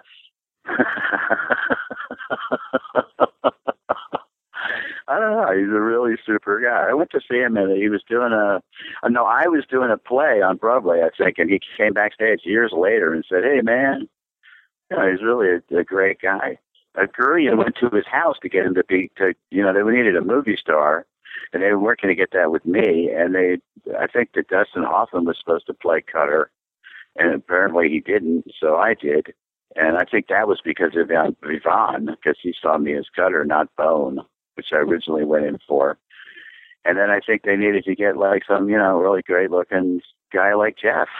And he obliged him, but that's not the way he is at all. I mean, he's more bizarre than Cutter. Jeff Bridges himself is actually a more bizarre character than Alex Cutter in the movie. I don't know. Just I guess he gets introduced to a lot of people, and he kind of epitomizes the California culture more so than anybody else in a way. I mean, his history and his dad and all that. He's kind of stayed in that niche of California guy working in film since the time he was, his father's son. And then the whole family is actors, right? The one thing that always sticks out for me on your CV is Chud. How did you get involved with Chud? Chud was originally a labor of love with a guy named Doug Cheek, who was a director, and he did a lot of editing, and he got this movie together with, who's the guy that wrote it? He's a great guy, so it was up in Boston. Was it Parnell Hall? Yeah, Parnell, and who's the other one? Shepard Abbott? Shep, yeah. And I think the three of them collaborated and created a movie that they went to Danny Stern with. And I think maybe Danny before. And we wanted to do a movie about actually radiated people that were living in the underground of New York City in the sewers, the sewer. I guess it's the sewers, but pretty elaborate maze of underground, cannibalistic humanoid underground dwellers. And they had been deformed by this leakage of radiation. So it was originally, it was like an almost political expose, because we wanted real people, and that the reality was that they congregated and then they festered to the point where they became cannibalistic, and that they had to be killed, and it was unfortunate. It was all the fault of the state, and this creep named, George Martin played. And then the whole thing sort of evolved into kind of this goofy rubber mask, being chased around, and lost that literary edge, that political edge, and just became this kind of a spoof. Kind of made fun of itself, and it made fun of the horror movie. It made fun of itself for being, about radiation underground and leakage in the state. And then it made fun of itself in being a scary movie with scary monsters with rubber, masks. I don't know. It's got a cult following. The biggest problem with Chud was between me and Danny Stern trading off whose turn it was to say, "Holy shit." That was our biggest acting challenge on that film. It's your turn. No, man, I said it last time. You didn't hear me. Oh, you said it. What'd you say? I said, "Holy shit." It's your turn. Okay. Holy shit. It looks like you have a lot of stuff coming out over the next year and a half here. What kind of stuff are you working on? Yeah, that's what it looks like. I've been seeing like Last Rampage, The Tale, Searching for Fortune, Broom Street Boys. I don't think Broom Street Boys will ever see the light of day. No? The Tale, what's that? Let's see. You play someone named Bill, directed by Jennifer Fox. Yeah, I'm the bad guy in that. I have this horse ranch where I invite 13-year-old wannabe athletes, and I'm a coach, and I goose them. And then this girl meets up with me 30 years later at a sporting night benefit and accuses me of molesting her when she was way back then. And I'm fat and old, and I say I didn't do it. You must be talking about, you're even crazy. But we have to, dear, let's go. This girl is out of her mind when she's not, really. Yeah, I did that last October. That's legit. I don't know if she's ever going to get it produced. I mean, shown. Rampage was one day, and I think I was completely miscast. They couldn't have been nice. Patrick, what's his name? Robert Patrick. Robert Patrick and what's his name? Bruce Davison. And I just did a day on that, a night. So they ain't no big movie. So Be It is the biggest movie that I have done that might see the light of day. There's a screening of it. And it's just a simple story about a girl chasing after her lineage. It'll be on Lifetime. So many trillions of movies are made these days. They're like cars. I think there's a movie for every car. So what else are you up to these days? Nothing. I'm trying to get out of my apartment in L.A. and go live somewhere else and lose weight, which I've been trying to do for the last 20 years. I mean, it's amazing. My gut is amazing. My gut is going to win an Emmy well before I ever do. I just saw you recently on Elementary. I don't remember you being that big. And maybe they covered it up, or I tried to, my stomach bloats to the point where I'm uncomfortable. I look like I'm pregnant. And I don't get it. It doesn't matter what I eat. It just bloats up. I guess it's candida or yeast or all the things that you got to go on some sort of starvation diet to get rid of. Take Zantac. But my stomach is my problem. Other than that, I think I would look pretty good. They go. It's like my friend Tommy Caulfield here looked at me the last time we were talking about my career. He's always talking to me about my career. And he looked at me and I said, I don't know. I just don't work anymore. That's not the end of the world. It happens to everybody. Everybody used to carry Grant at age 70. And he looked at me and he said, yeah, Hurt, but I mean, come on, ask yourself, did you look like this when you started out? And I said, no. And he went, well, like that was it, I'm 70 years old. I mean, I guess you just physically deteriorate unless you're Tim Matheson, and you go to the gym every day. And everybody remarks, my girlfriend, I mean, that's the thing that she remarks on the most now. Oh, look at him. Oh, my God, look what happened to him. He needs a facelift. Oh, Michael Douglas had 9 facelifts. Why can't you have one? If you really want to work, John, you should do something. Yeah, right. Well, working is what keeps the weight off. When you stop working, most actors, they don't have a lot of hobbies. They don't have much to do. We don't all own a horse ranch. And a lot of us don't get married. A lot of we have kids, and a lot of that money goes to child support. I think they should do a study of, what happens to the 50, 60-year-old actor. Or either that or we end up looking like Bill Shatner. That's what this guy used to say about me. When I did a thing many years ago called The Scarlet Letter, they had a great big video truck set up outside the village of Nathaniel Hawthorne days for the book The Scarlet Letter. They created a whole wood stockade village. And at the end of every day, we would come walking through the gates of the village back into the real world with our costumes on. And this guy used to stand in the doorway of this gigantic video trailer. And as I walked by, he'd say, "Young Bill Shatner." And I went, oh my God, I'm quitting now. That's my only thing to look forward to. Then we're going to hear from producer Amy Robinson. So you had acted in several things. You had acted in TV series. You acted in Mean Streets, some series.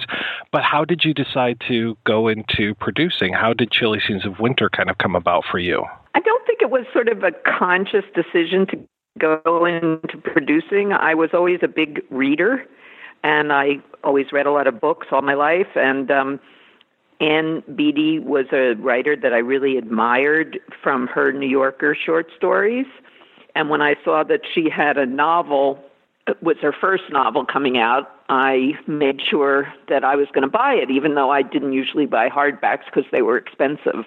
But I bought it, and I read it, and I thought, it was a wonderful book. And it was also kind of, I think the way I related to Anne's writing was it was very much about my generation, and she was about the same age as I was, and I was very taken with the book, and I had this idea that it would be a good movie. And it was, I think it was during the summer, and I was hanging around with Griffin Dunne and Mark Metcalf, who were both also actors, and we were out of work, and we were trying to do a play in New York together and doing various things, and I said, well, I'd read this book, and I think it would be a good movie, and I gave it to them, and they both read it, and we just sort of decided to try to option it and produce the movie. It wasn't sort of a conscious decision to become a producer. So what was that like as far as obtaining the rights? I mean, this was all brand new stuff for you, I imagine. Yeah, well, we had all had at least some experience in show business, and I think what we weren't that aware of was once a book has come out, it usually has been already exposed to people because a lot of books are shopped around in Hollywood in manuscript form. And so I called the agent of, we got the name of the agent by, I'm sure, calling the publisher. I don't actually remember how we got it, but I'm pretty sure that's how we got it. And I called the agent, and he was a very old-time Hollywood agent, and he said, oh, well, this is very interesting because it was written by a woman and you're a woman, which I thought was kind of funny. But what we decided to do is, and I'm not, maybe Griffin and Mark, I'm sure will have a stronger memory. We somehow found out that Ann Beattie was teaching at Harvard and lived in Boston, and we decided we would go up and meet her in person and try to convince her to let us option the book. So Griffin and Mark and I all went up to Boston, and I guess we had called her beforehand, but we knocked on her door, and she thought, God, who are these three characters that I could have made up in one of my stories, and let us in and gave us food and alcohol, and we all talked, and she said, sure, you can option my book. So we didn't really have that much money, but Mark had just gotten an acting job, which was in Animal House, and which nobody knew was going to be what it was. It was just sort of this strange comedy, low-budget movie that a lot of actors that we knew were in, and he used the money that he got paid from Animal House to pay for the option of the book. Once you had the property, do you then go right to Joan, or what's the next step for you? No, what we did, I think, was we started to think about, we sort of started breaking it down, and we were thinking about how could this be a movie, and I guess her agent had put a little squib in the trade papers that the book had been optioned.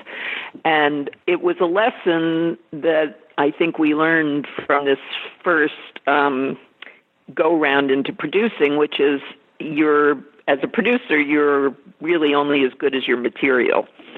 And we got a call from a writer that we knew in New York named Michael Weller. And Michael said, I really love this book. I read it, and I'd like to write the script.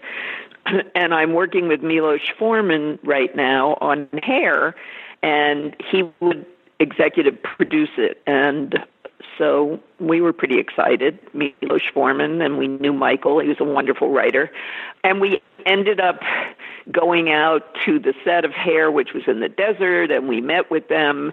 And I honestly can't remember why it didn't work out, but it did not work out. We then got a call from Joan, who had also read the book, and said, I would be very interested in writing and directing this. And we were pretty excited about that because she'd done Hester Street at that point, and she'd also done, although I'm not sure it had come out yet, Between the Lines, which starred John Hurt, and we always pictured John Hurt playing Charles. And again, Joan and her late husband Ray were taking a flyer on these young people who hadn't done that much. But we were kind of savvy, and we were cute, and we had some connections, and we had the material, we had optioned it. And Joan, of course, was literally the only woman director who was bankable in Hollywood. There was nobody else at that point in time, I don't believe, that anyone would make a movie with. And because it was Joan, the way we entered into the movie business was through the studios, because we went to all the different studios and we pitched the project.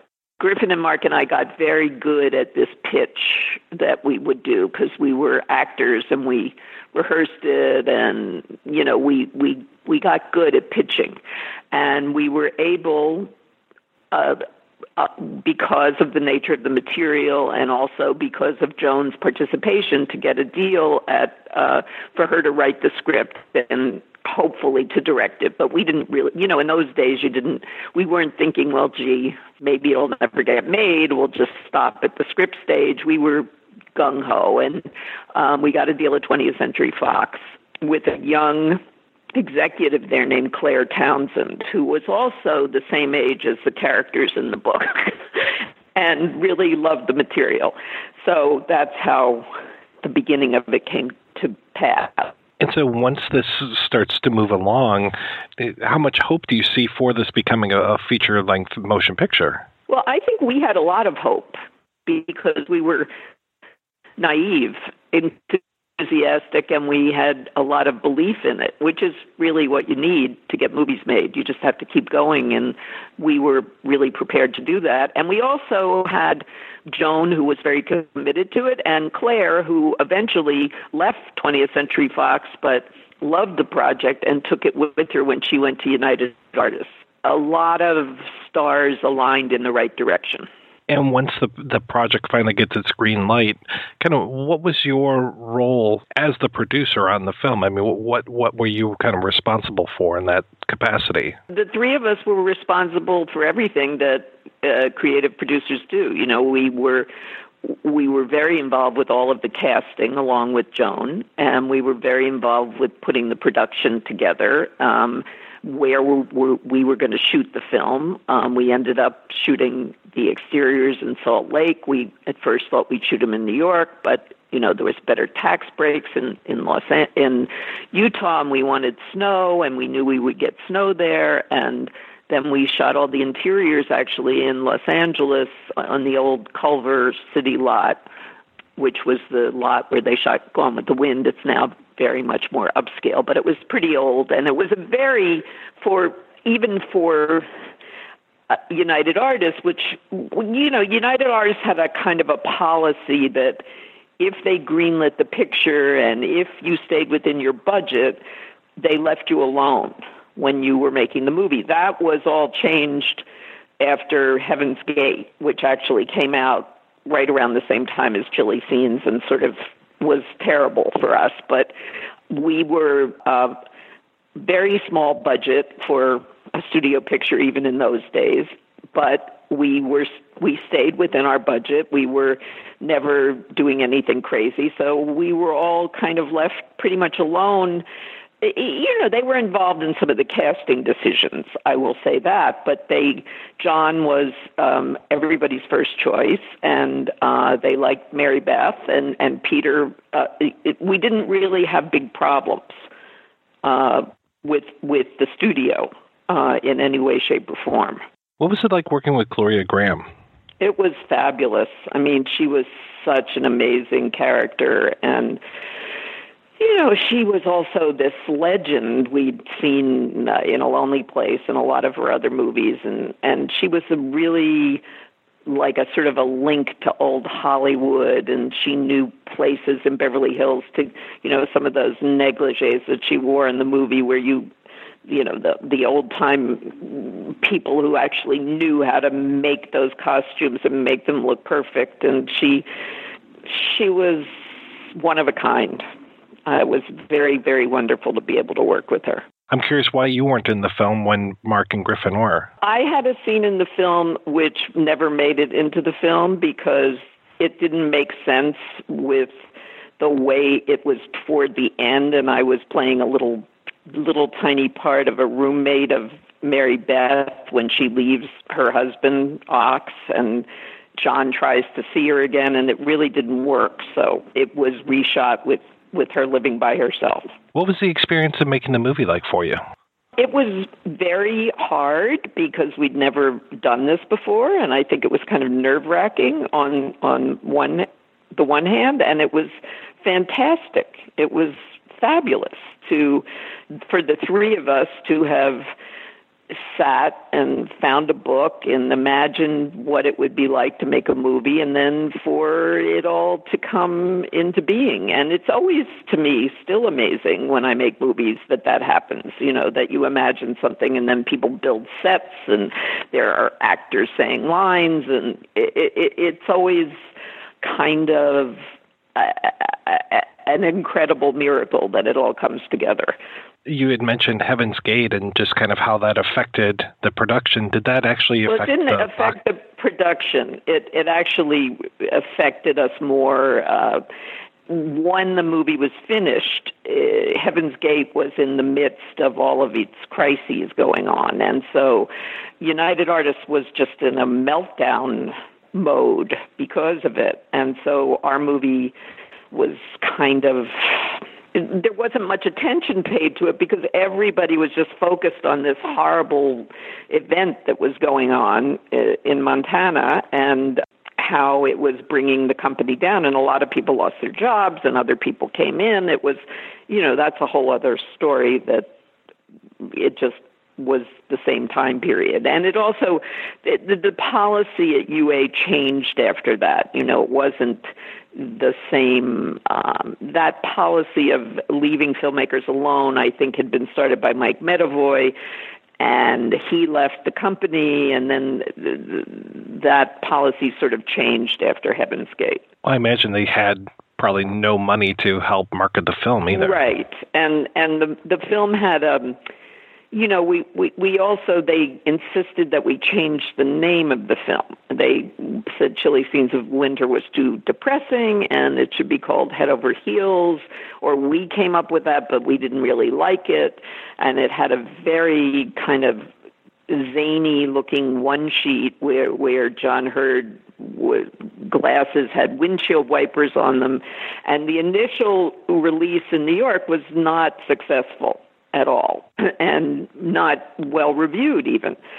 So it was very, after all of that, and frankly, we realized later that it all happened very quickly. I mean, it was from the time that we optioned the book to the time the movie came out, it was probably less than 2 years, which was amazing.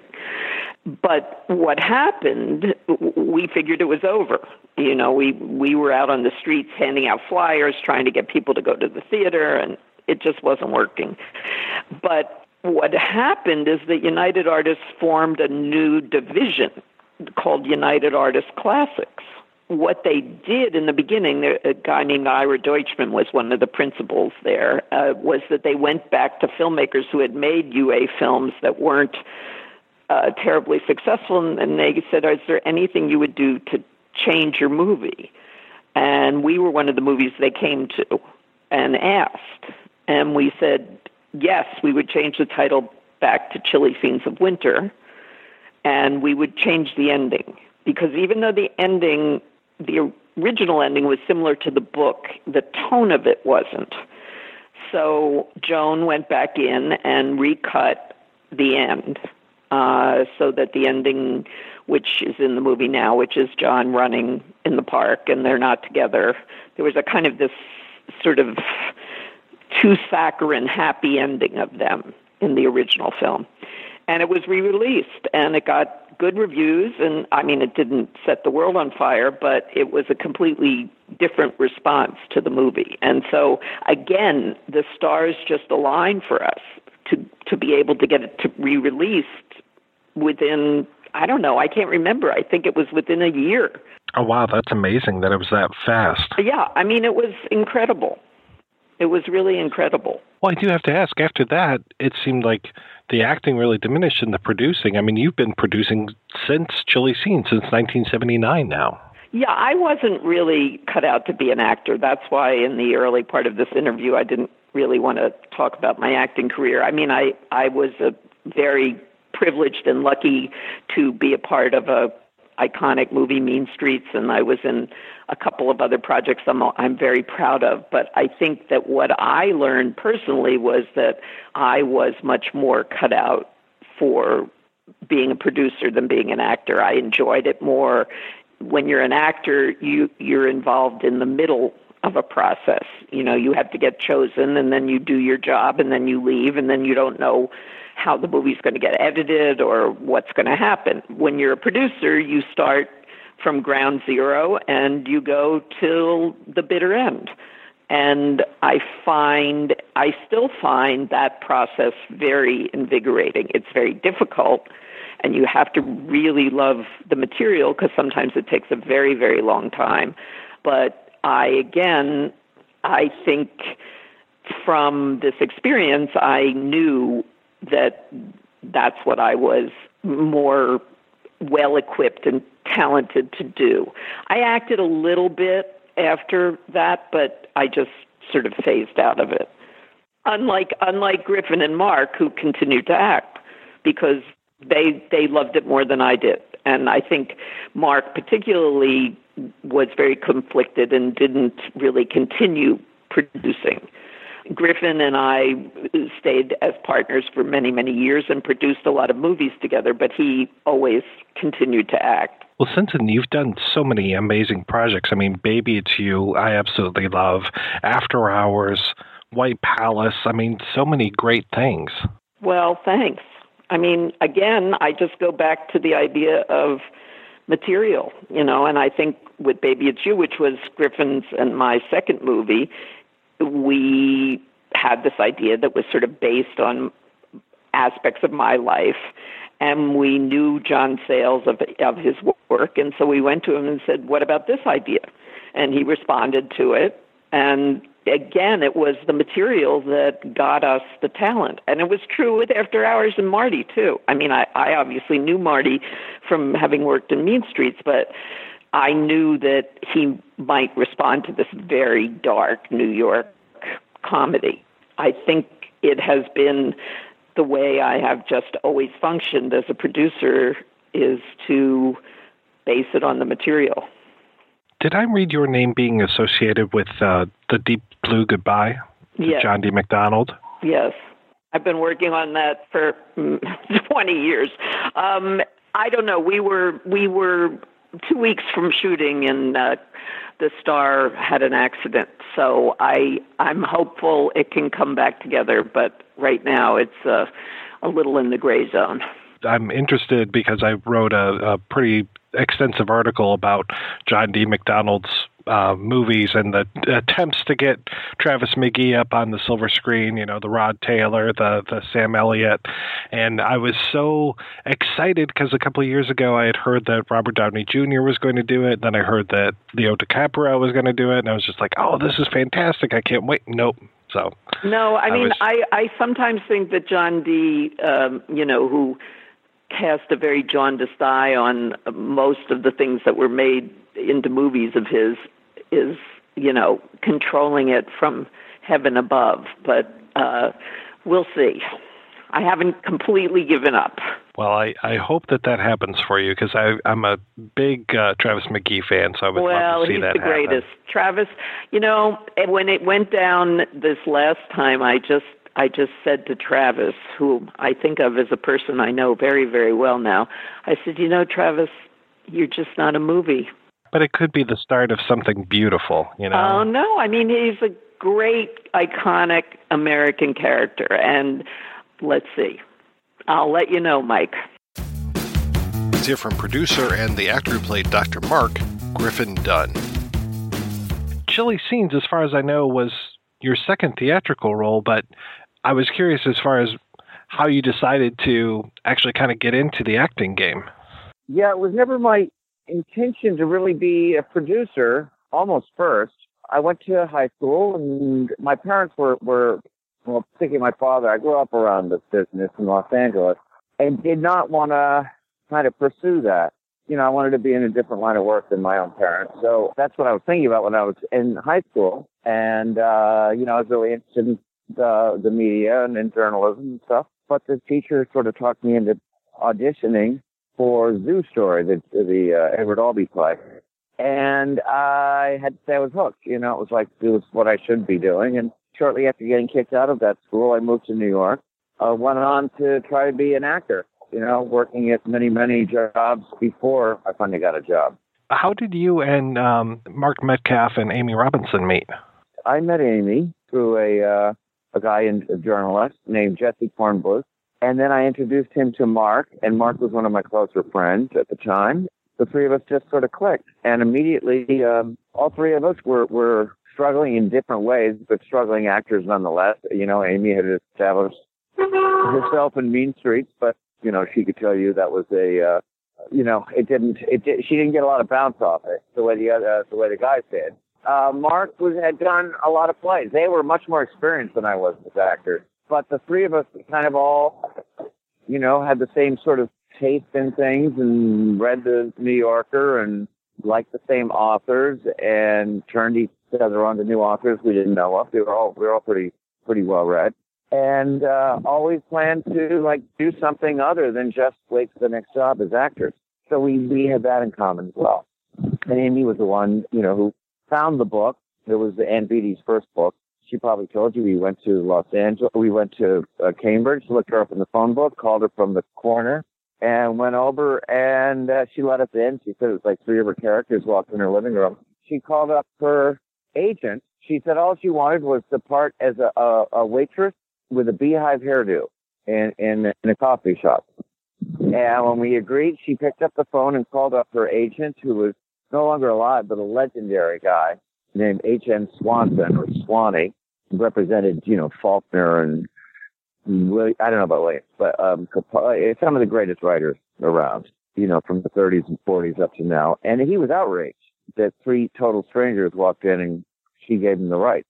But that started it. And it was really sort of the first, that little part as an actor in Chilly Scenes, had an unexpected result on where I worked. There were places like Public Theater and Joseph Papp's Public Theater and, various theater companies that I couldn't even get an audition at.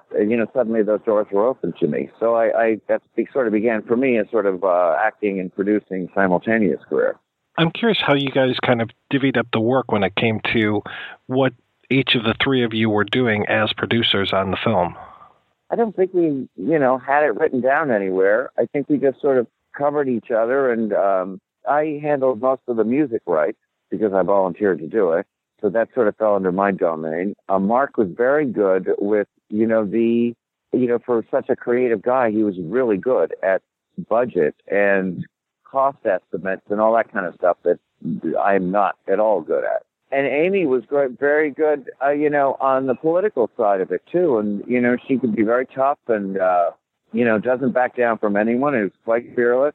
So everybody kind of brought their own previous thing to it. It must have been quite an eye-opener for you to go into that music world. And, because that's a whole different ballgame from the rest of the movie business. Just, I know people have driven themselves crazy dealing with music rights. Not so much on Chilly Scenes. But when Amy and I did Baby It's You, there we dealt with me personally dealt with some real true gangsters. And I did extraordinary things to get the rights for certain songs, because it was under something called Favored Nation, which meant that I could only pay the same amount to every single person. But we got, unbelievable people to agree to it, with Springsteen being one of them. But on this, there was a great harmonica player. He just died. He played, his name was Toots Thielman, and he worked with Django Reinhardt, the great jazz guitarist. We brought him in from Holland to play us the harmonica that's in the movie for the score. I remember we did the score up at, not far from where I'm standing right now, actually, in Malibu, way up the coast, and the band had a recording studio that was way up the coast on the Pacific Coast Highway. I remember we did the score there. It was very exciting. How were you guys involved in the casting of the film? Very much. In the room for the reading, deciding kind of who we liked the best. I think Joan knew of our passion and vision for John Hurt in this role, years before we met, had been sort of laid out. We just always saw him in this role. And, for reading both the mom, the part that Gloria Graham played, and Laura, there was a lot of reading on both coasts. And had you already known Mary Beth Hurt or any of the other actors before you started casting? I knew them as actors. It was very weird for me because I was 22 or 23 and everybody was considerably older and had a good deal more attention. And the look on people's faces when they would go into the room and see this kid as one of the producers was something I got a lot of shit for later on. It was like, why is this child auditioning me? And they were right, because I was really an out-of-work actor who was in awe of the very people I was supposed to be sitting in judgment of, deciding whether or not they'd work for us or not. So it was a funny position to be in. Yeah, you were one of those actors who you could pull off playing teenager or in your early 20s for a long time once you left that. Absolutely, yeah. You must have looked like you were 12 at this point. You know, people were rather befuddled at my appearance. And what was your relationship like with Joan Micklin Silver? It was very good. We both like her and Ray. You know, her daughters were around our ages. You know, we really admired Hester Street, the movie about the Boston paper, Between the Lines. And she got great actors to work with her. And I would say she was the grown-up, and her producers were the kids. Ray, her husband, had a real estate company, and we worked out of those offices. And, you know, sometimes we have to be told to keep our voices down. We were getting like roughhousing in the grown-up real estate office. We adored her. I think it was a really successful collaboration. Now, you said that the movie helped open doors when it came to some of the acting roles. Did it also make the next producing job a little bit easier for you? I think so, yes. I mean, everything in retrospect was easier then, you know, to get deals and development deals, and, you know, fly to California for meetings, and people just didn't think twice about that stuff. But yeah, we had, you know, Mark, Amy, and I got a lot of attention because of our unique situation. We got a lot of press. I think there was a New York Magazine profile of us, and you know, in the course of this, we dealt with a lot of agents. We did a movie through a major studio, so we kind of knew our way around a bit. So getting the next one off the ground, especially with, you know, John Sayles, who everybody was very interested in working with, off Secaucus 7, it wasn't that difficult. There's always that thing of, and this applies to anything, when you first start doing something that you've always wanted, and you know, you're doing work that you love, it was more helpful. We got the first one made because we had no idea how hard it was. You know, it's what we didn't know that worked in our favor. You know, the more you work, the more you sort of see how you fit in, and how suddenly you have a track record that's based on your last grosses of your last movies and all that kind of shit. Then you're just like everybody else. But you kind of don't realize, you take for granted how fresh you are when you're first starting out. You said you didn't really want to be an actor when you first started out, and you know, this producing kind of really hit with you. I was curious, when it came to putting on the director's cap, how easy or difficult was that, having seen what it's like from that side of the camera? That was heaven. It put everything that I'd learned as an actor and everything that in the common sense and practicalities I'd learned as a producer, it all fell into place for being a director. It was a perfect synergy for decades of doing both professions. Well, it must have been something, I mean, as a producer, you have worked with some of the top talent. I mean, to work with Martin Scorsese or John Sayles, I mean, so many great people that you worked with over the years. You must have sucked them up like a sponge. Yeah, yes, but not thinking, oh, someday I'm going to do that with, you know, the majority of the people. Marty and then Landis, who I worked with as an actor, were the first ones that really, they made it look so much fun. I mean, I love their approach so much. But I didn't think, oh, when I become a director, I'm going to do that. At some point, once my kind of acting career had sort of was dwindling and I wasn't getting the parts I was hoping and all that kind of shit, I was thinking of my next move, and directing had been on my mind far more than I realized. And I'd written something. I'd written a short film and got it financed through Showtime. And that's when I said, oh, my God, I love this. Wow. So I was very fortunate to be able to switch. You mentioned John Landis. Do you think that Chilly Scenes of Winter helped you move into An American Werewolf in London? Absolutely. I don't even know why or how, but that was exactly at that time. I'd done nothing. And John didn't even read me. I'll never know why I did it. We talked for 15, 20 minutes, and then they sent the script over, and he asked me if I wanted to do it. Yeah, I'll never quite wrap my brain around that one. Because it's odd, because I thought he remembered me from before when I auditioned for him for I did audition for Animal House in the Tom Holt road. And I thought, I was under the impression I'd come very, very close to getting it. And John didn't even remember meeting me. And then, of course, the great irony is, back to Chilly Scenes, we had the money to option the book from the money that Mark made from Animal House. So it was, something was going on. Switching gears just a little bit, and I don't want to take up too much of your time. I feel bad, hearing you standing on the streets of New York and everything. No, I'm standing in the streets of Pacific Palisades. I forgot, it's not your fault. I just was shooting all day, and I thought I wasn't supposed to, and I was, and I just finished. I haven't got much left in me myself. So, but anyway, if you don't get enough, we can pick this up later. When I see your name come up in the thanks for movies like The Cove and Capturing the Freedmans, why is that? What's your involvement with those types of films? Well, I didn't know my name was in The Cove. Both filmmakers I'm very close friends with, and Fisher, who's really the producer of The Cove, but Andrew, the director. When you're making a movie and you have friends that are, who are not only your friends because they're good people, but you take advantage of their talent and their points of view and their taste and their humor and advice, and it's a business where getting support and having people wish you well, this is small numbers. So for both cases I must have seen early rough cuts, and in Andrew's case I turned him on to the editor I had worked with the editor, and I introduced them, and I pushed it really hard for the job. And Andrew was one of the first people, I was one of the first people Andrew spoke to before he realized about the sexual predatory history of this family, or the father rather. It was just a sweet little doc about a birthday clown that our kid went to their birthday parties with this guy. Then he found a much bigger story, and I'm sure I wasn't the only one, but I was one of several of his friends going, sorry, you're going to have to make it into a feature and start all over again. And can I ask you, what are you working on these days? I'm here as an actor doing Jill Soloway's new TV series. It's based on a book called I Love Dick with Kevin Kline and Catherine Hahn. And I'm making a documentary about my aunt, who's the writer Joan Didion. Oh, okay, terrific. Well, great. Like I said, I don't want to keep you, so... Yeah, I appreciate that. But if you need to touch base, Amy said she'd talk to me too. All right, my man. Thanks so much.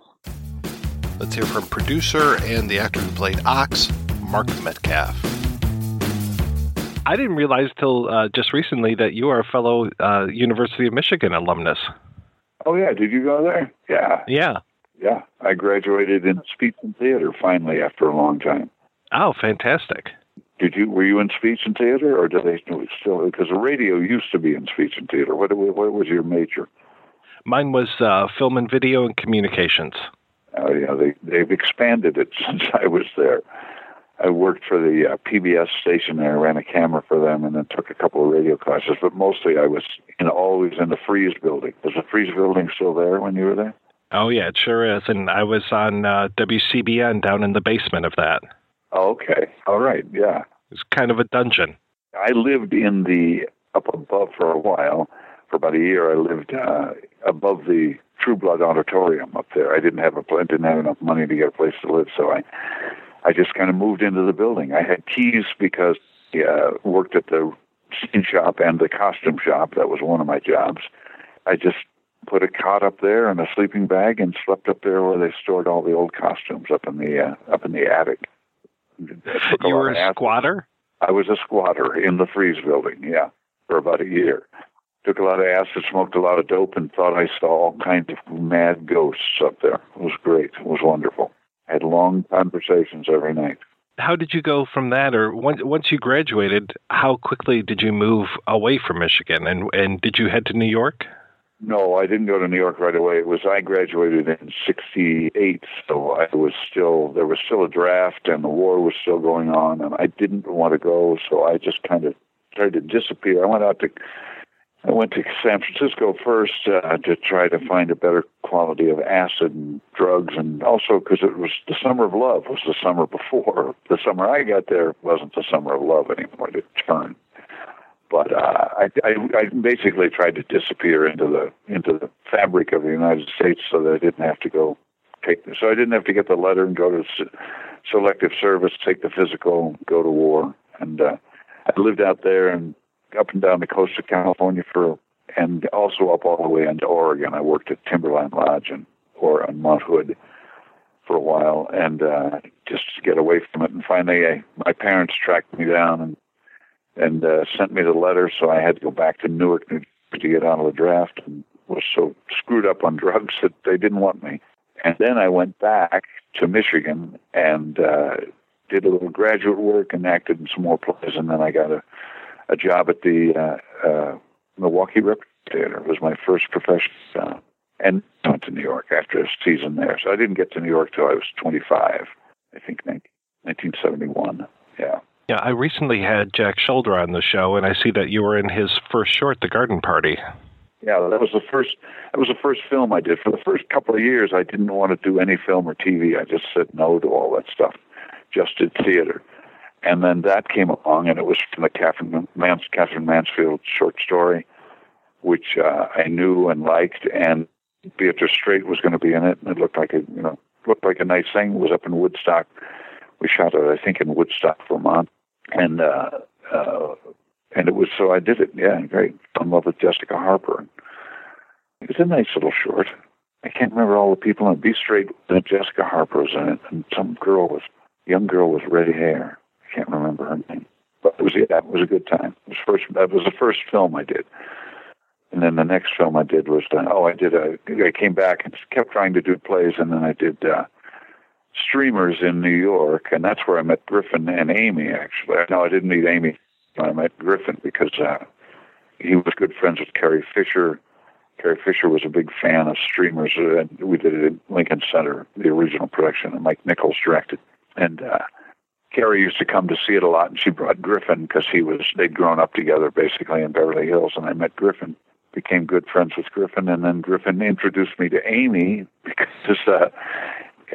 he'd met Amy and really liked her, had a big crush on her, but she wouldn't go out with him because he was too short. And so he introduced her to me because I was short, and she went out with me.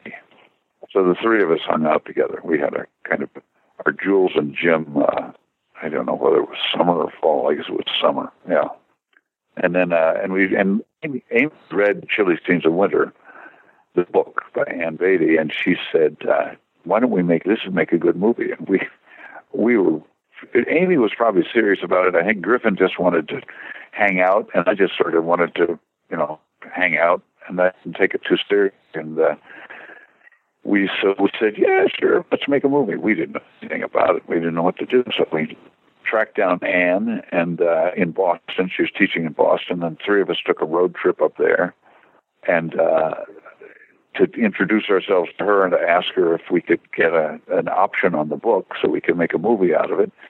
And she didn't know anything more about it than we did, really, but she liked us because, I don't know, because we were kind of like characters right out of her books in a lot of ways. I French kissed her dog and asked for a drink, and she poured like a tumbler full of vodka, which I drank like a Russian would do. And Anne was just great. We worked out a deal with it, not in any kind of business way. It was really very funky, very informal, very just a handshake deal. She said she'd make it easy on us if we get an option. So we were able to get an option for, I think, a couple of $1,000. And then we went back to New York and went to work trying to make this thing into a movie without knowing what to do. But we knew people to ask. We knew the right people to ask. The first guy we got in contact seriously with was a guy named Dave Golden. I don't know how we found Dave. Amy knew people because she'd made Mean Streets with Marty Scorsese, so she knew people around New York. I knew people because I had done Julia, and I was kind of a young actor in New York, and people knew me, so I knew some people. And Griffin was a kid who didn't know too many people, except he had all these Hollywood connections. Knew people, but none of us were business people. We really were interested in having a good time. But Dave Golden really helped us. He's an older guy. He'd done every movie that was ever done in New York, it seemed like, all the good movies anyway. And he helped us write a budget. He helped us begin to think about it as an actual thing that could happen. And the book takes place in Washington, D.C., and Charles, the main character, works for the United States government, but we knew we could shoot in Washington, D.C. because to shoot in Washington in those days, now it's easier, but in those days you had to deal with Virginia, you had to deal with Maryland, and you had to deal with D.C., and they didn't really know anything about movies and didn't really want to know anything about movies. So we decided to shoot it in Albany because it's the capital of New York State.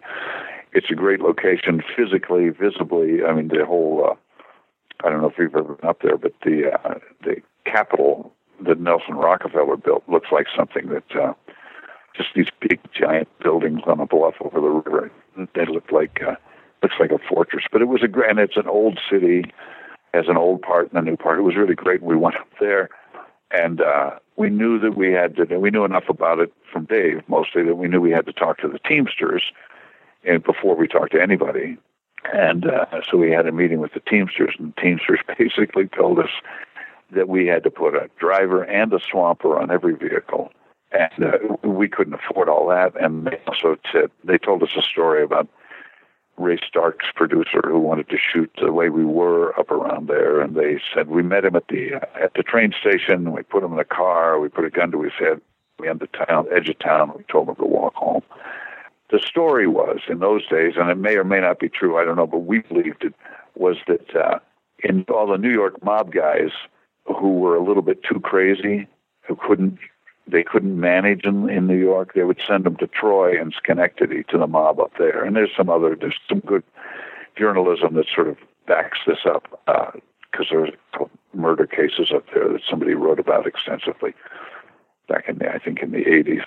So we kind of knew what we were walking into, but we didn't. We were a bunch of white kids from cities, and we didn't know anything. But so we changed our mind and decided to shoot it at Salt Lake because we looked around. We did a lot of research, a lot of phone calls, and the state of Utah. So it was getting late. We knew we needed snow. We wanted to shoot soon because we wanted to shoot the next year. We didn't know that it takes 2 or 3 or 4 years to get a movie made. We wanted to do it right now.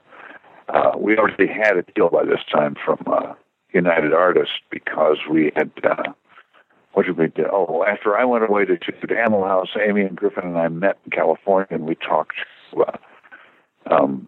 Claire Townsend, who's dead now, but she was vice president of 20th Century Fox, but she was one of those, they used to hire girls out of Princeton, Yale, Brown, all the really smart women, and give them jobs reading scripts, basically, and reading books and looking for material, looking for new movies.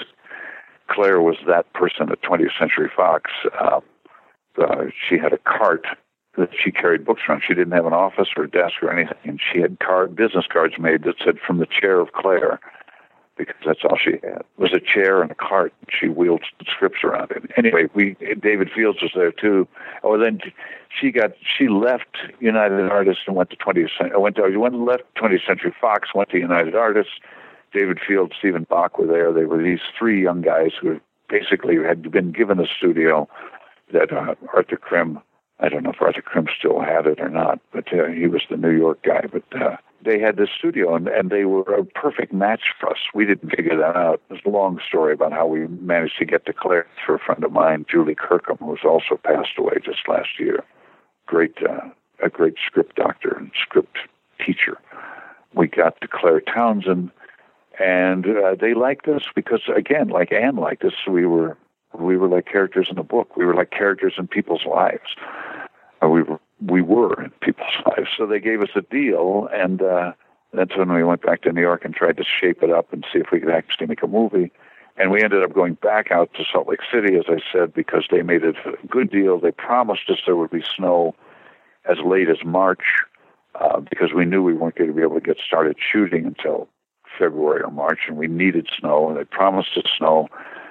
That made sense because they're in the mountains, and also we could shoot the exteriors in Salt Lake City. We could go to back to L.A. to shoot exteriors, and we shot it in Salt Lake City, except there wasn't any snow, so we had to make snow. I had hired this great guy, Paul Helmick, who's also dead. Everybody's almost all dead now. But Paul Helmick, who had started out as a second AD for Howard Hawks, and kept working for Hawks and working for other people, working for Hawks. And then he by the time Hawks was making Hatari, he was his producer. And so he really knew the business. And I went out to L.A. Amy and Griffin stayed back in New York to work with Joan on the script. The story of the script is a long story, too, how we got to Joan. Because originally we were in L.A. trying to find a screenwriter, a wonderful guy named Craig Bollett, who's a really good writer, another good script doctor in L.A. He was a friend of Julie's. He got into it. He really understood it and really liked it, but he was nobody. And then Michael Weller, who I kind of knew from New York, became available. We read somewhere that he really liked the book, Chilly Scenes of Winter. So we went and found Michael Weller, who was writing and working with Milos Forman on Hair on the desert in Bakersfield. I managed to get a hold of Michael. We drove out to Bakersfield, I think it was Bakersfield, or maybe Barstow, to meet with Michael and meet with Milos. We talked to him a lot on the phone, talked to Michael on the phone, talked to him in person. Michael said he would write it if he could direct it. We didn't know how we could pull that off because he was a non-entity as a director. He's a known writer. He was from Moon Children in New York. He was a playwright.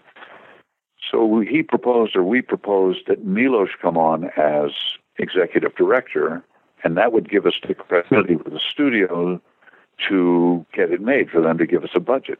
We basically had a development deal by this time from United Artists, and to develop the script. And a little bit of money, but not much. Just go make the script. So Milos, we met with Milos, we met with Michael. We had this great idea. Milos was going to executive produce. Michael was going to direct. Michael was going to write the script. We were going to produce. United Artists was going to make it. It was going to be, it sounded beautiful. It all had happened relatively quickly. And Michael decided he didn't want to direct it yet. He had too many other projects, and we really wanted to do it because we wanted to do it. We said we would do it, and we wanted to do it, and we didn't want to wait. We didn't have other stuff to do. And I don't know how we got to Joan Silver. I didn't know her personally. Amy might have known her. I knew John Hurd, who had been my best friend, who had worked with her.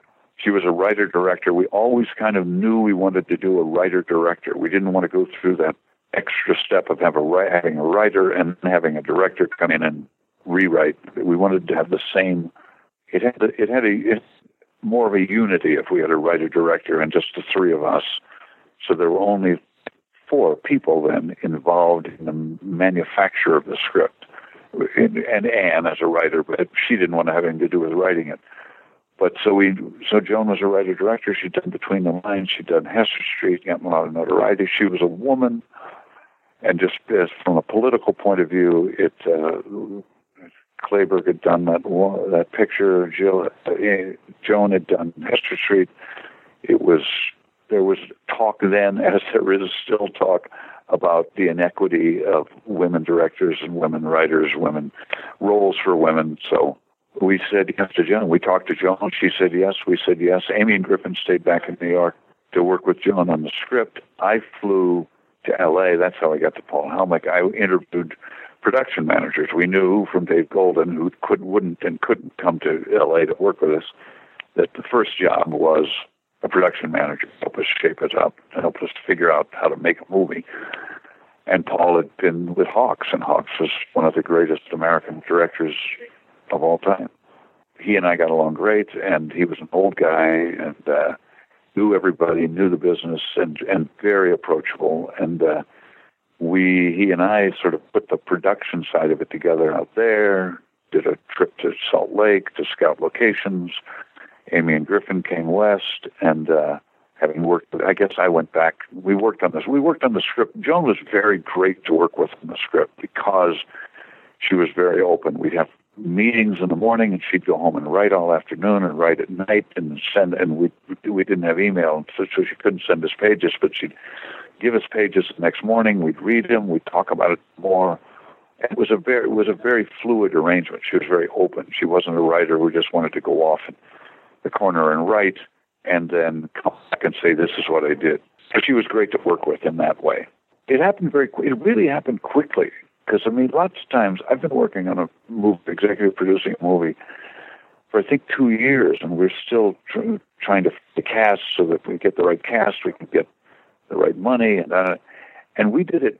I finished Animal Mouse in November of '77. That's when we really started to talk seriously about it, and we were shooting it in '79 by winter of '79.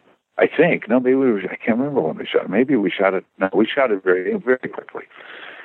And then we had to go back to New York and the script and the script approval, and then we had to cast it. We always knew we wanted John Hurt to do it, because I knew John because he was my good friend.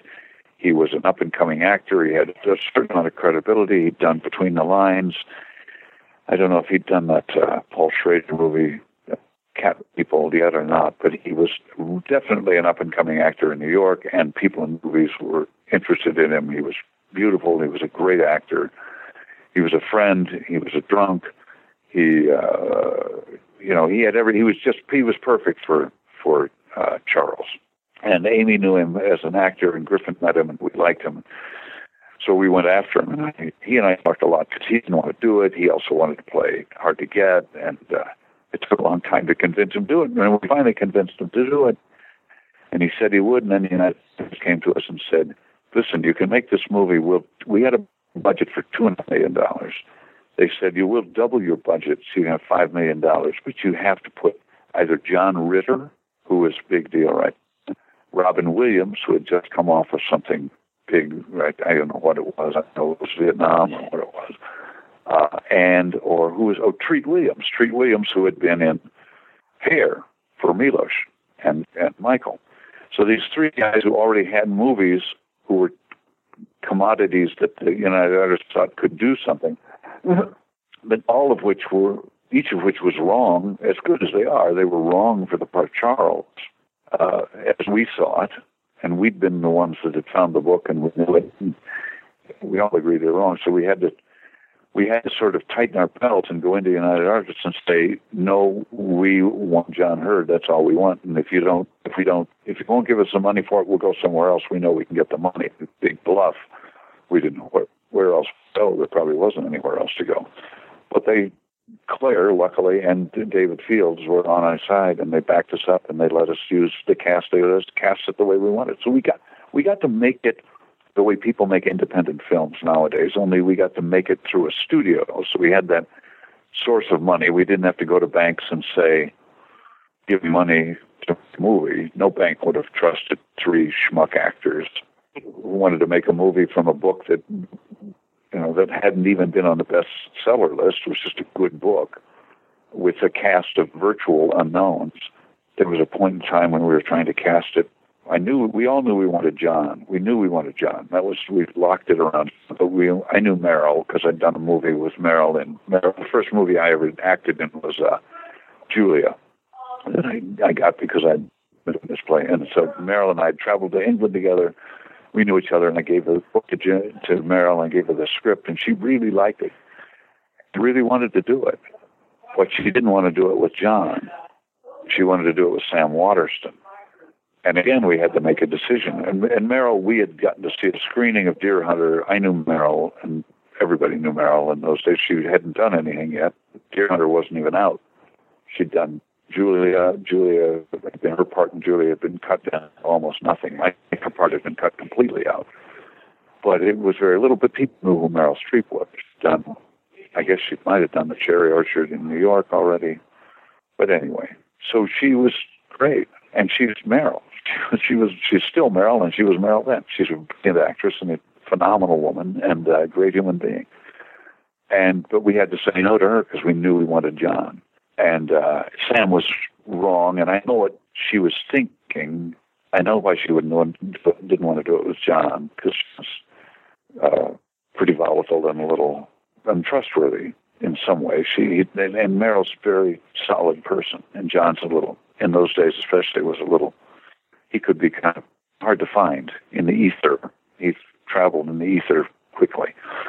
And Sam was more trustworthy, and it would have been a very different movie, and it wouldn't have been the movie we wanted to make. It would have been interesting. Sometimes I think about it, I think I would like to have seen Meryl and Sam in that movie. I don't know why she wanted to do it, because it's, what's her name? I can't remember her name right now. Laura isn't the main part. Charles is the main part. But somehow Meryl saw it as a part that she could play. She ended up playing parts of it in Kremer versus Kremer a little while later. A divorced woman not going through a divorce, but going through a separation with a child, not knowing where she was, what she was doing. I mean, the part in Kremer versus Kremer is better for her. But I think he was thinking along the same lines when she wanted to do Laura. That's what I think. You'll have to ask Meryl what she was thinking.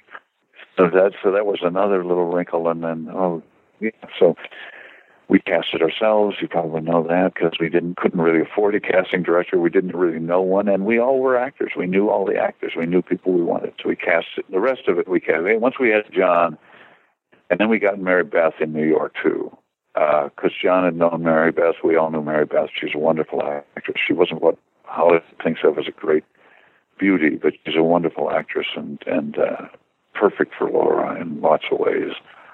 And we cast the rest of it out there, and we wanted to be sure. Well, part of the idea was that we'd all play small parts in it, and Griffin plays the boyfriend of Charles's sister or something like that. I can't remember, but he has a great line that he improvised, "We better skedaddle," which is a very funny line. And Joan wanted me to play Ox, Laura's husband, because I'm kind of big and dumb. And Amy played a part that had to get cut out, which was too bad. But I can't remember what she played, a secretary or somebody that Charles has an encounter with. Yeah, and so we cast it ourselves, mostly out of New York. The biggest question in casting became who was going to play, and I'm blanking again, Charles's best friend that Peter Riegert played. What's his name? Sam, that's right. Who was going to play Sam? A couple of good actors came in and read for it. And Peter, I'd worked with Peter in Animal House, so we knew each other. I think John might have known Peter from New York. And Peter came in and just was dead on.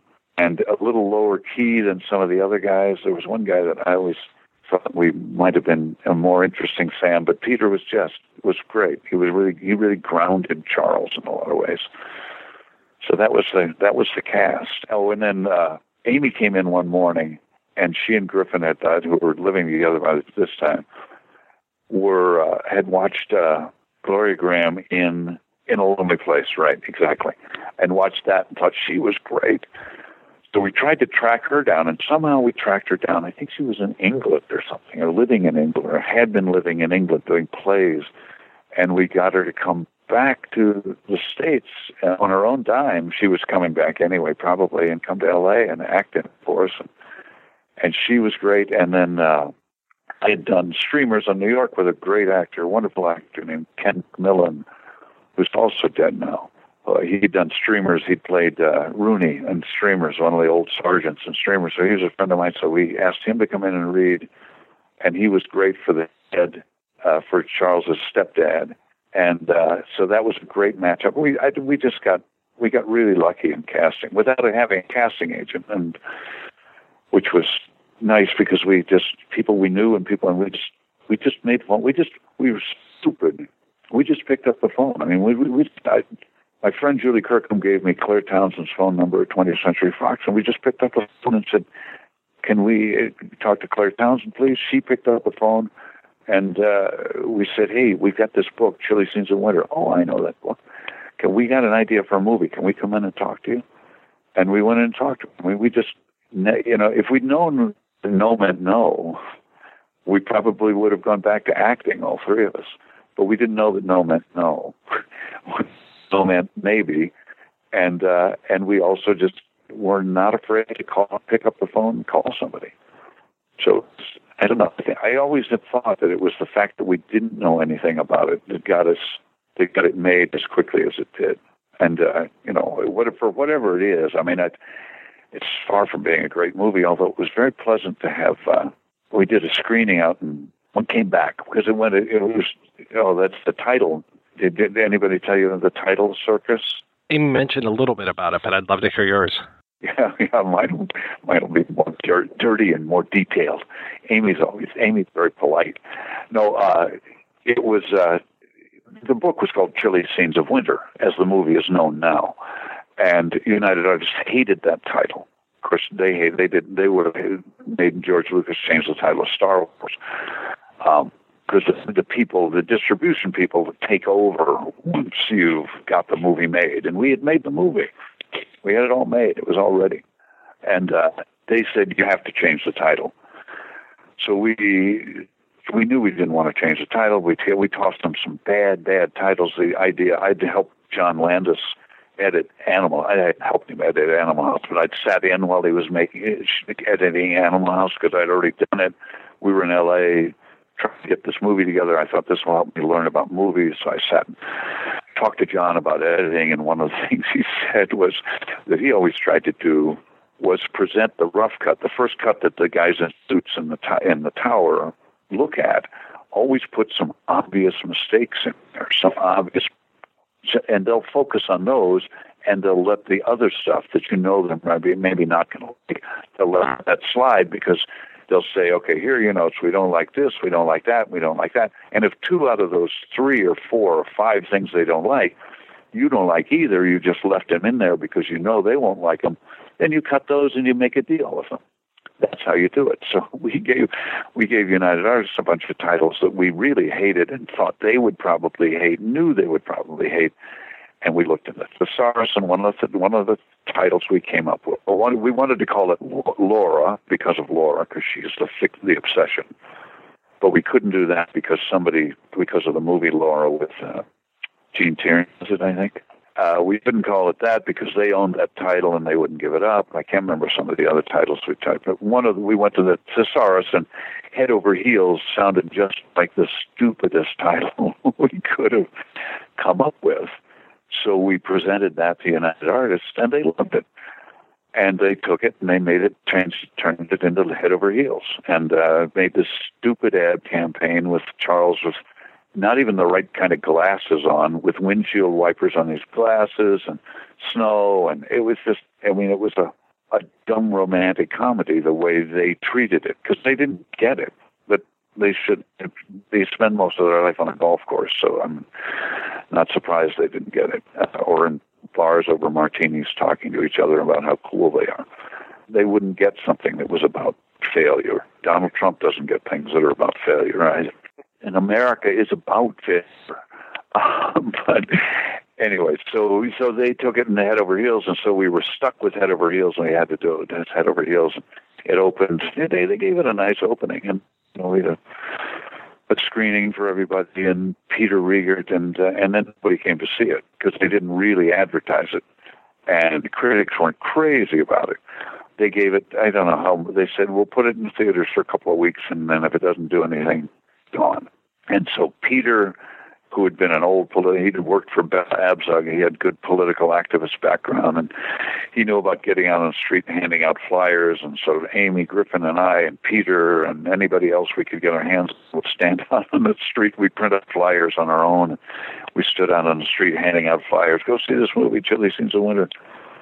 We did grassroots kind of advertising for it, and people came, and I don't know how long it lasted. They kept it, but they kept it a couple extra weeks because of our street level campaign, and then they folded it. And once it's folded, it's done. And while I'm thinking about it, I'll tell you a story. I was in L.A. once while we were trying to, just before it opened, and I was in the office of not the head of distribution, but one of the people who handled distributions and handled mostly screenings of it, because we were screening it for press and screening it for industry people, trying to get some word of mouth. And I'm sitting, this is how the studios work. I was sitting in his office talking to him, and a guy sticks his head in, who I didn't know, but he said, I've got these 60 screenings of Black Stallion. Where do you want me to put them? Black Stallion was a movie that Francis Coppola produced, Caleb Deschanel directed. A really beautiful looking movie and a good story. Mickey Rooney's in it even, I think. And we knew about it. We knew it had been made. We knew there were, Coppola was behind it. They were trying, but it was all way, way over budget. We knew that. So we'd come in under budget and like 2 days and under budget by $250,000 or something like that. Maybe not much, $100,000. Under budget, because we really scrimped and saved, and we did everything right. We did everything the way you're supposed to do it. We weren't extravagant. We didn't have a $19,000 item for snow tires or anything like that, like they had on Raging Bull, which was all for cocaine. Without missing a beat, when this guy sticks his head in and says, "I got these 60 screenings for Black Stallion, where do you want me to put them?" And I knew right away what that meant, because you pay the projectionist, you pay the studio for the projection room and in the theater that you're screening it in. There's a cost to that. I don't know what the cost is, but I knew there was a cost to that. And without missing a beat, the guy whose office I'm in says, "Put it on Chili Scenes of Winter," completely blanking out the fact that I was the Chili Scenes of Winter, and I was one of the producers of Chili Scenes of Winter, and I was sitting in his office. And I looked at him like, "What?" And he looked at me and said, and then he turned back to the guy and said, "I'll get back to you later."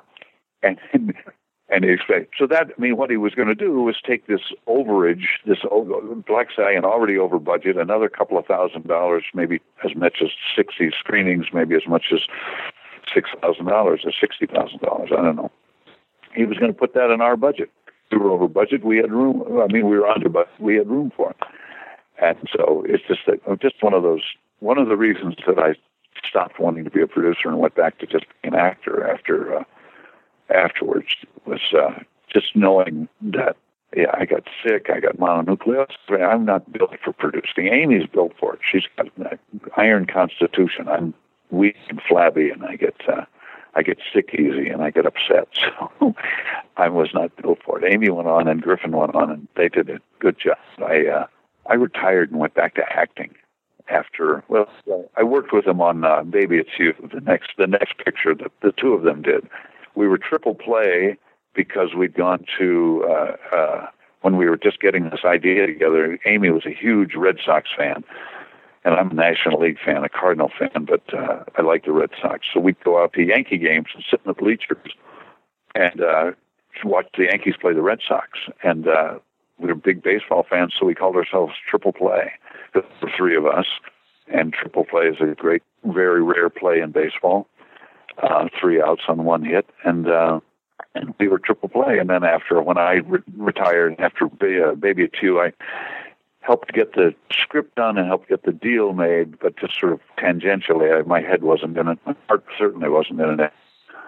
And I'd already gone back and done a couple of plays and really realized that I really liked acting, and so I dropped out, and they produced Baby It's You. I acted in it, but my part's cut out. John Sayles directed it, wrote it, and directed it. Again, we all wanted to work with a writer-director. It just cuts out that funny step between, because directors really are writers in some way.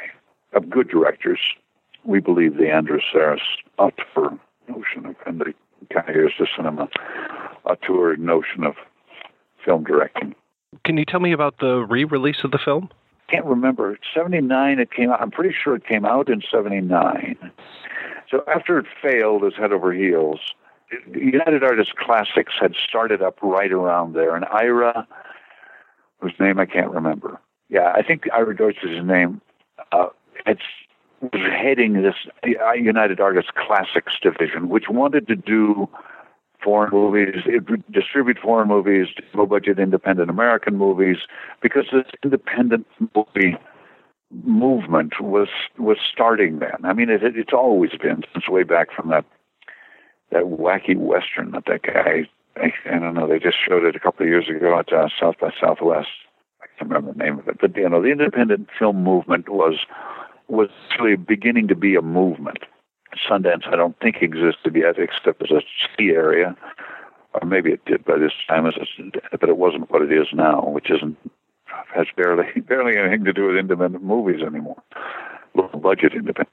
Anyway, they wanted to do those kind of movies, and we went to them, or they came to us. I'm not quite sure how the connection was made, and they had liked the movie Chili Scenes of Winter because it was a good movie. I mean, it lacks a certain dynamic, but it's a good movie. It's a thoughtful movie, and it's a movie about, like I said, it's a movie about failure. It's a movie about living with failure, living with your life, and it's a movie about people we know. Anyway, they liked it, and so we had to change the name back to Chili Scenes of Winter, which felt so good because it was such a dumb thing for it to be called Head Over Heels. And it didn't ruin the movie's chances, but it certainly didn't help the movie's chances. And so they saw it. They saw the movie the way we saw it, and they put it into that great theater up the Upper West Side, and it ran for quite a while and was quite successful. And at some point, it ran in theaters out in L.A. I remember going out there, and I think this I don't know whether this was 1981 or 1980 or when it was. I don't know how long it took before it came out as Chilly Scenes of Winter. You probably have it. Do you know? Amy said that it was probably just a year and a half. Yeah, it probably was. If it came out and said, I think it probably opened in fall of 79, so it probably was late 80 or early 81. It always felt like whenever I'd go to the theater, and we'd go to the theater when it was over on the east side, when it was head over heels, we'd stand in the back and listen to the crowd laughing and feel good about it. And then when it was Chilly Scenes of Winter, it was so much more fun to go in to see Chilly Scenes of Winter than it was to see Head Over Heels. But it ran for a long time. Some critic in L.A., and I can't remember his name, put it on his 10 best list of the decade in the 70s. So he was probably talking about Head Over Heels, but he saw it and liked it as Head Over Heels for the 70s. And we snuck in at the end of the decade, and he must have had a list that he couldn't fill out. He put it, on his list of 10 best of the decade. I don't know who it was. I think the critic was not working anymore, but still somebody liked it. But so and I think it was Ira Deutsch. And then there was this great guy who wore a horrible wig, and he's still around. He's really a good, smart film and good, independent film guy. He doesn't, ignores Hollywood. Or doesn't ignore him. He has to work with him. But Jeff something, who has aphasia and no hair, but he wore this goofy wig, and he was a big champion of it and really helped it. He was a good guy. So, and we got it back out, and it really felt as though it completed something that we'd wanted to start when it came out as Chilly Scenes of Winter, whether it was late 80 or early 1981, whenever it was. It had been since 1977. So it had been, by the time it completed its cycle, it had been what it takes for a normal movie to get made, like 5 or 6 years. We'd all done other things in the meantime, but it really felt completed. Nice. It was good. And the New York Magazine, there's an article you should look up. I think New York Magazine did an article on the three of us, because we were a bit of a story, because it was three actors who didn't know anything, who had made this movie. And I can't remember who did the article or when it was done, but it was a nice little article. It had a life, I think. Didn't last year it played at IFI, played it for a screening, and I was doing a play out here in Montana, but Joan was there, and I think Mary Beth went, and Griffin, I don't know if he came, Amy went, but they all talked on stage, and now you're doing this. So it has a bit of a life. I mean, I don't think it's a cult classic, but it's still a nice movie. It's so much that it has a life all this time later.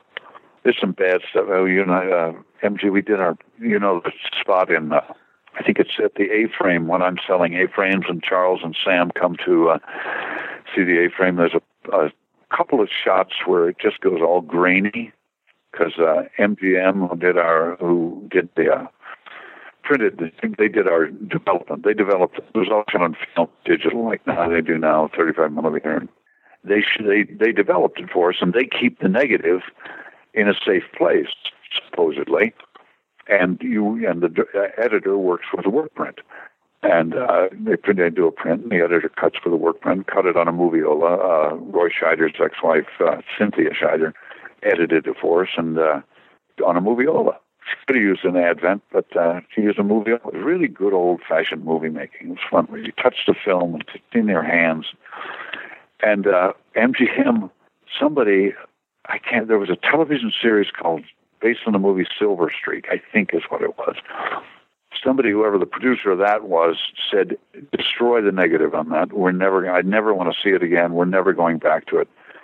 So, and they grabbed a bunch of cans off the shelf in the little temperature-controlled room where they keep the negatives to last as long as it can. But unfortunately, they grabbed a can of Chilly Scenes of Winter's negative and shredded it, burned it. I mean, they don't actually just destroy it. They save it because the silver nitrate in it is still valuable. But they destroy it, And so we lost a reel of film, just one reel, which luckily only had, I think 2 or 3 cuts in it that we were using. But what you're left with is then you have to shoot off of a work print, which has already been dragged across the floor, or hung on the wall, run through a moviola. You have to shoot off the work print and make another negative, and so it loses a couple of generations really quickly. And if you look in that scene in the A-frame, there are 2 or 3 shots. We re-edited that scene so we used as little of it as we could, but we had to use 2 or 3 shots. And there's 2 or 3 shots that did just go, the whole quality of it just goes all grainy and not good, and it really sort of drops you out of the film. But what was his name? Butler, who shot it. Great guy. Nice guy. They're all great guys when you do a movie with them. Everybody's a good guy, but he really was a nice guy, and he knew a lot. We hired a good cinematographer, and he made it look really good. Not outrageously good, not Vilma Sigmund, but it was good. And then to have these sort of 2 almost black and white looking shots in it, it just drops you out of it. So that's that was too bad, but you live with it. We did the best we could. Again, failure is a theme. A lot of really sincere, and I mean sincerely wonderful people between the beginning, from Julie Kirkham, Craig Bolton, right on down the line, that helped us get it made and supported us. And Claire Townsend, David Field was there. He was good, but Claire was really the mother. She really put her job on the line to get it done, which was great. And then the people that worked with us, Dave Golden, Paul Helmick. I'm really glad to hear that Kenneth McMillan was as nice as he was, and just that you guys had worked together. He was always such a treat to see in movies. Yeah, I love Ken. He was really great. And I did streamers with him in New York because I in Dolph. They were like the backbone with 4 young kids, 2 black guys there who started. Dorian Harewood started it, and Peter is dead now too, and me, and they were the old guys, they were the drunks, they were the alcoholics, they were the backbone of that play. And Ken really was a good friend for a long time. And he loved John Hurt. He really loved John, because John had done streamers originally in New Haven and been fired when Mike Nichols brought down to New York because, I don't know, they didn't get along. And I always missed John. So it was great for Ken and John to be together. And it was part of what we wanted to do. And when you cast a play, you cast for chemistry. And people do it for movies too. And you just want to cast people that are going to get along, that relate to each other the way the characters relate to each other. And Gloria was a mad woman, a great, incredibly beautiful mad woman.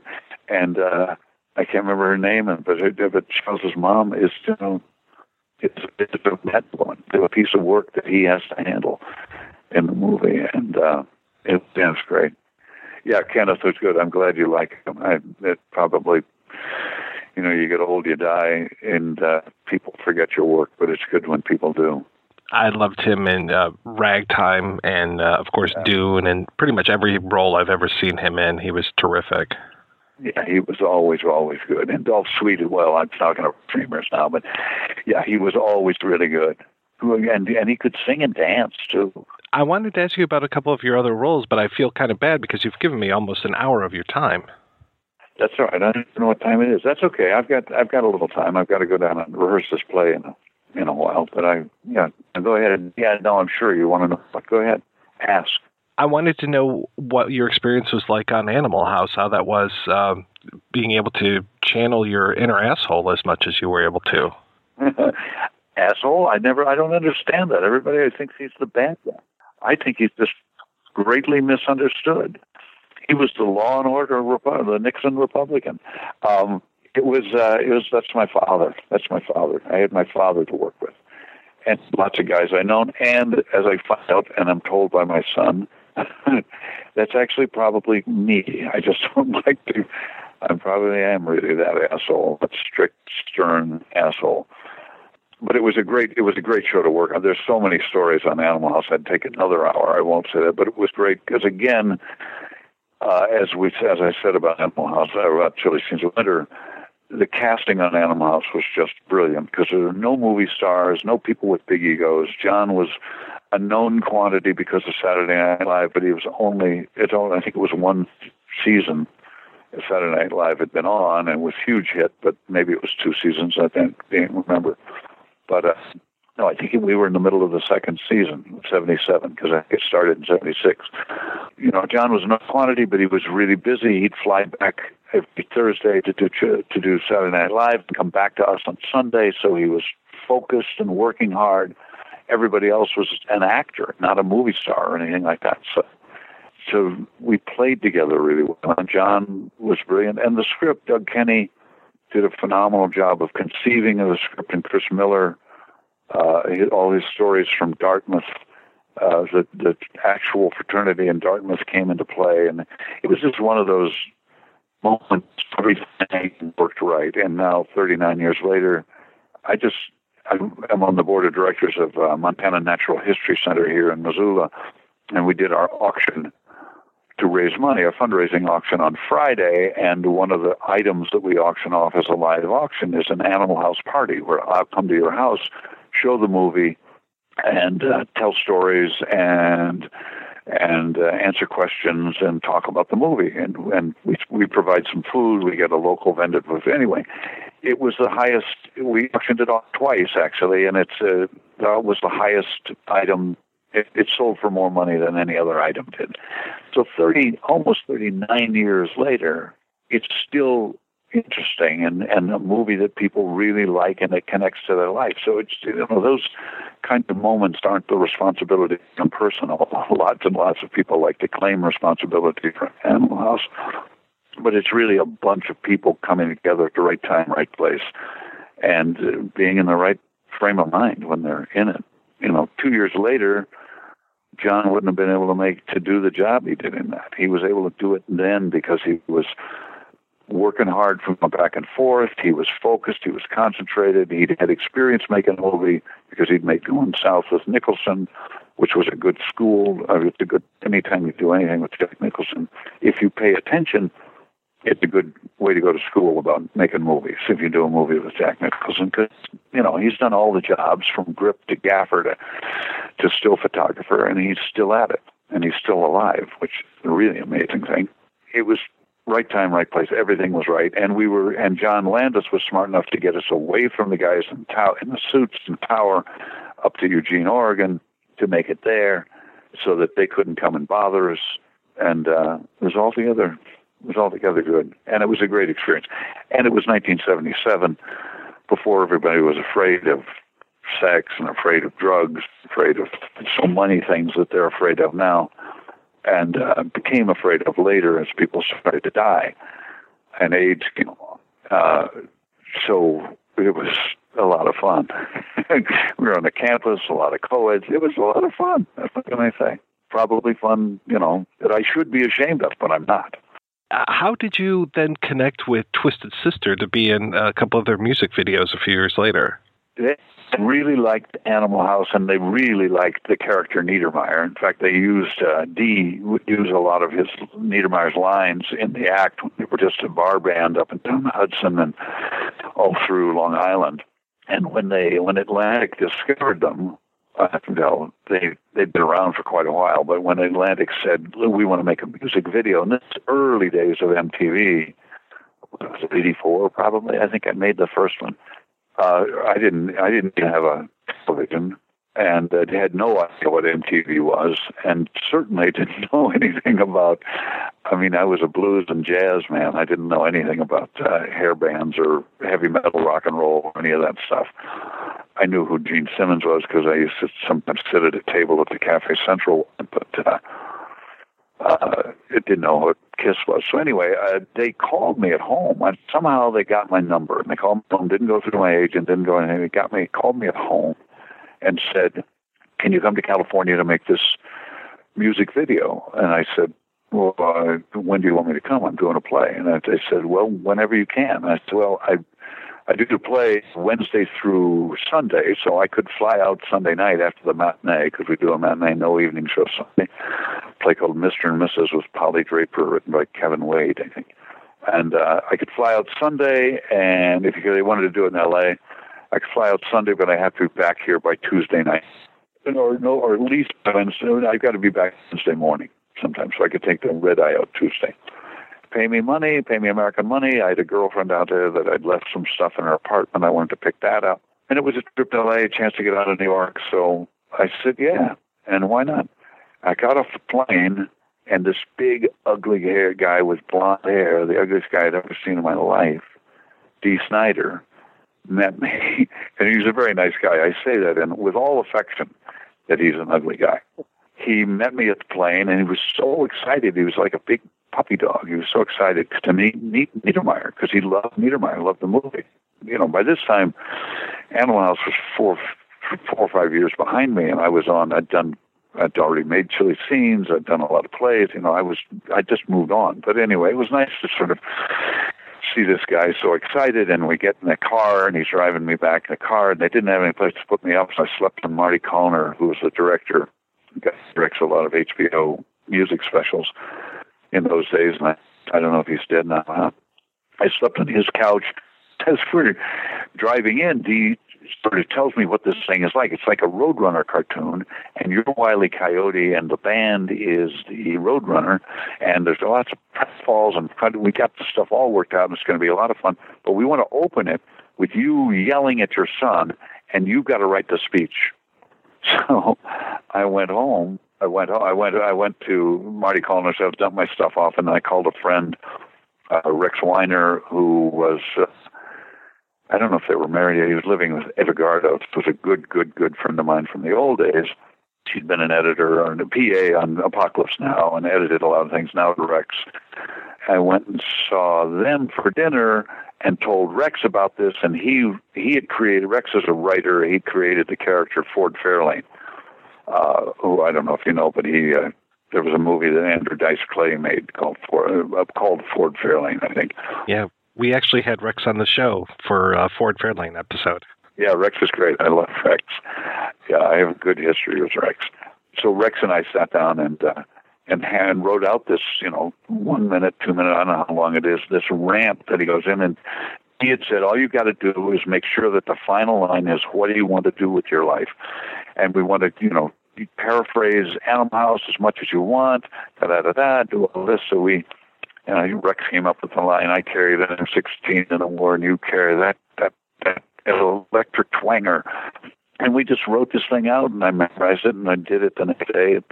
Got this full bore volume turned up to 99, and full bore rage, and spit coming out of my mouth, and we shot the whole thing, and then shot all the stunts, and I think they had a couple of stuntmen to do the hard stuff, but I did a lot of it. And I was back on the plane, picked up my stuff from my old girlfriend, met a new girl, and got on the plane and was back and did the play and never thought another thing about it. And then it starts to play every 5 minutes on MTV, and suddenly I'm walking down the street, and people are looking at me and saying, what do you want to do with your life? Want me to stay at home on the street? They're not happy if I don't spit on them. So it sort of went, well, what it became. It became this great, it's one of the top videos of all time. And according to some people, apparently Tipper Gore played it. My father hated the fact that I was an actor.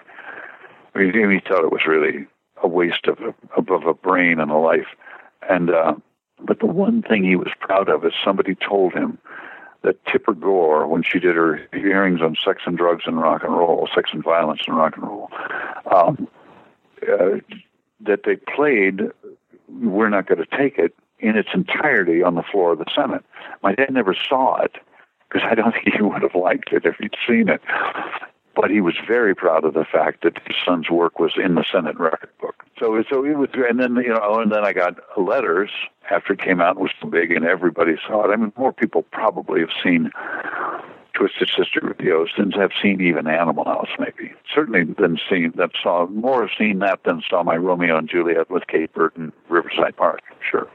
But I got letters from the union, because it was outside the union. I didn't bother with the union. I didn't care. They gave Gail, SAG scale. I knew what that was. I think it's like $300 a day for 2 days. Those guys all, live in houses on Long Island with indoor swimming pools, and I was still living in a fifth floor walk up in New York. But I didn't care really.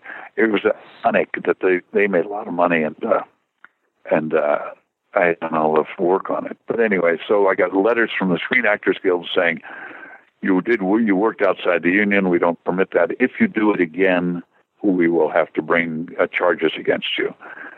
By that time, I'd already made the second one, but it wasn't out yet. So I tossed that letter in the circular file. And I also got letters from Universal that said, you can't do that. You can't use that character. We'll sue you. We own the character, Niedermeyer. You can't paraphrase it. And I'd already done it again. So with Steven first on the second one. So that was all behind me, and they never did anything about it. So. Well, then you played Niedermeyer again, kind of, in The Stupids, right? In The Stupids, yeah. John had already cast it with Hector Elizondo, cast that part. Hector got sick, I think, and couldn't do it. So John called me and asked me if I'd come do it, and I said, yeah, sure. Okay. My career was over. I had a baby by then. I'd sort of been out of the loop, not auditioning, not doing anything. I was taking care of my kid, living up in Oxnard, and was, not really working that much. And John asked me to do this. And I thought, yeah, it's a bunch of money and a chance to go to Toronto, where I'd been before. I'd worked before, and I liked the city, and to do this part. And as we sort of talked it over, read the script, talked about it, we said, this guy is so much like Niedermeyer. And John said, yeah, I know. I think you'll just take it that direction. And he's called the Colonel in the script and in the movie, but we went ahead and got a name tag that said Niedermeyer, because in the military, over your left chest, left breast, you wear a name tag with your last name, and we called it Niedermeyer. And we didn't focus on it, we didn't call attention to it, but it's there, and you can see it in the movie. And so Universal didn't say anything about it. Then New Line released the movie.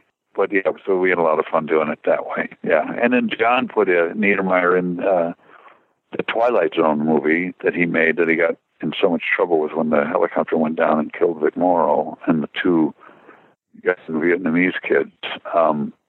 But there's a shot in that, I think, from above.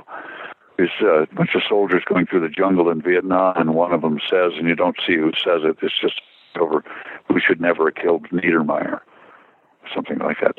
So John brought it back there, too. He's always liked the character. What was your experience like on Seinfeld as the maestro? Well, again, actors get to be really good actors when they have really good writers, and that writing in that show is so great, and the chemistry between the four of them, Michael and Jerry and Elaine and or not Elaine, Julia and Jason, is so good. And by that time, I think it was the 6th or 7th season, they had their routine down pat. It was so very slick, very friendly, very easy space to work in, and it was a great character. And the writers all came up to me and said, boy, this is one of the best characters we've ever written. So I have very little to do. I just had to sort of show up and say the lines and not bump into the furniture, as I think Robert Duvall once said about acting. And then the work was done because the writers did it, and they had such a good environment that it was easy to play into.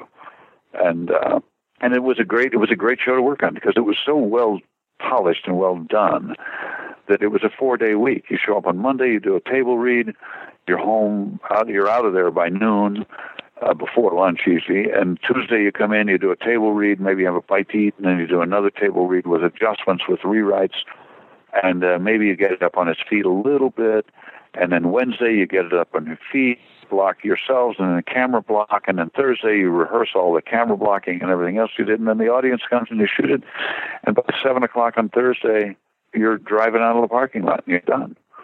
So it's a nice, easy week. And, for me, I was just making scale, probably, whatever their top of the show was, and which wasn't very much. And those guys were making, in the 6th or 7th season, I think they were making $600,000 for 4 days' work. I mean, who doesn't want to do this job? So it was a good environment, good writing, and Jerry's great to be around. And Jason, I'd known a little bit in New York, and he knew me or of me in New York. Julia I didn't know before, but she's an actress, obviously, as everybody knows now. And so it was just a good place to work. And what are you working on these days?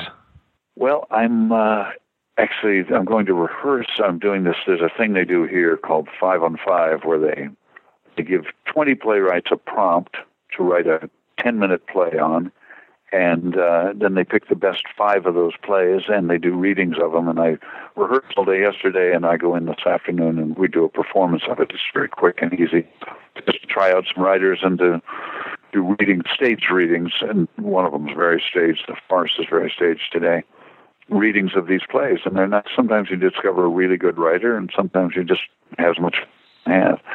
But mostly, what I'm occupied with is I went back to college a year and a half ago in history, studying Middle East and Central Asia, and I've been taking courses steadily for a year and a half, and this year I'm taking an independent study, and I'm writing a 60-page research paper on a brief history of global jihad is what I'm calling it.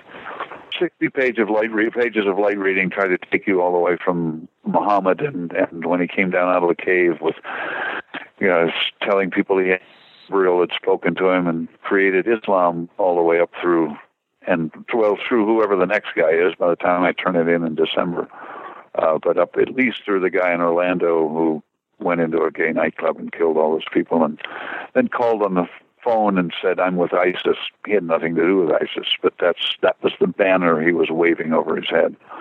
So the ideology, the religion, the core of Islam has fractured.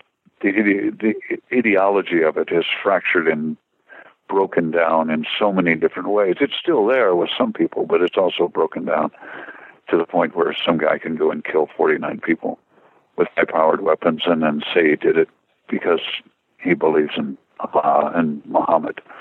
Muhammad wouldn't have patted him on the back, I can guarantee you. Well, thank you so much for your time today. This has been terrific talking with you. Well, I'm glad I could help. If you have any holes you need to fill, just let me know, and we'll set up time to talk some more. Chilly scenes all winter is trying to frost or snow. Dark clouds gathering around me while the chilly wind does blow.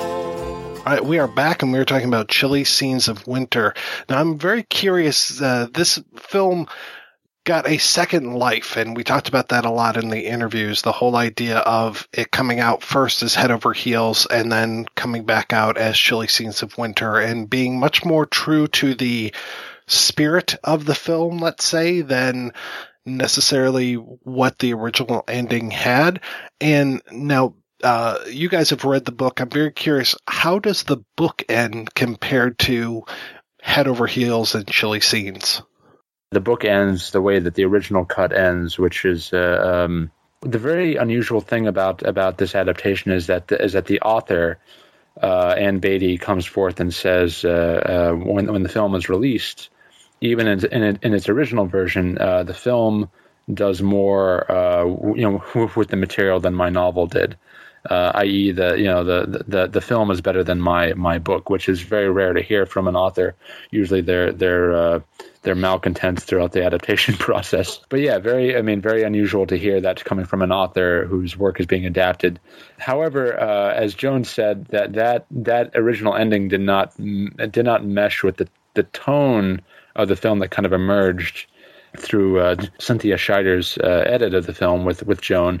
Nonetheless, that's kind of the way it played originally, and I think United Artists, and I'm sure you'll hear this in the interviews, but I'll reiterate, there's a whole kind of stream of events where the film, you had Claire Townsend at Fox, who originally invested kind of an interest in the project and began developing it at Fox, and then when Claire Townsend left Fox, she departed for UA. Right around the time of the kind of the Heaven's Gate tumult. With the whole retitle element, I think you do have a studio in full panic mode by the time this movie is released in 79. You have a delayed, huge budgeted, using Donald Trump terms, of course, huge budgeted film project. that is just totally running up their, they're in the red, and so they need something. How else would they market it? They market it with Charles with the windshield wipers on his glasses, kind of quirky, and then they put this kind of head over heels, corny, font and everything else, and maybe we'll have something. I don't know, So I think ultimately there was kind of a panic impulse when they released the film originally, and by the time MGM is bought out by UA, you have you have Ira Deutschman and UA Classics going back and saying, maybe we can repackage this film. And Jones saying, well, if I were to do anything different now, I don't like the ending that we originally had. So just lop off the last bit of it, which for fans of the film, I'm not sure if you're aware, the original ending of the head over heels version is on YouTube. It's clearly some guy holding up an iPhone or some a handy cam to a television screen and shooting it that way. So not great quality, but you get to see the original ending in the head over heels version. And tonally, even though the tone is kind of sui generis, kind of its own thing, you get but it doesn't feel right in many ways. I can't imagine. I didn't see the film with that ending originally, obviously, because it wasn't available. But seeing the film originally afterwards that way, I'm watching it as wow, this wouldn't have felt right at all if I were seeing it for the first time. As that was a really good decision made to lop off the original ending, because tonally what the film and making films myself, the film begins to tell you things when you're editing it, and once it comes together, it kind of takes on a life form of its own, and it begins to tell you what it needs. So I think Joan, like a lot of filmmakers I've talked to, was always haunted by the fact that, well, we could have done this. Would that have been better? Have been better. And I think when she got that kind of interest from Ira Deutschman, it was oh yeah, well, now that you're doing this, I'll put the new ending on, and maybe we'll just, it'd be simple. Just all you got to do is cut off the last 5 minutes or whatever, and and this is the version I want to release. And I think it is more true to the film's purpose ultimately. Just having him running through the park in this kind of mad dash, and no kind of wish fulfillment fantasy, which no matter what, I think if the film had persisted in the original version with the happy ending, I would have always perhaps been convinced that it was some type of wish fulfillment fantasy on Charles's part. Or I would have forced my theory onto it in some way, because I would have never felt it was right. I thought that the ending in the novel was not quite as upbeat as the original ending, the head over heels ending of the film. I thought right. that ending was a lot more ambiguous in the novel. They were together, but for how long? Whereas I think the ending of the film is almost it feels so tonally off if you're used to it as the Chilly Scenes of Winter cut.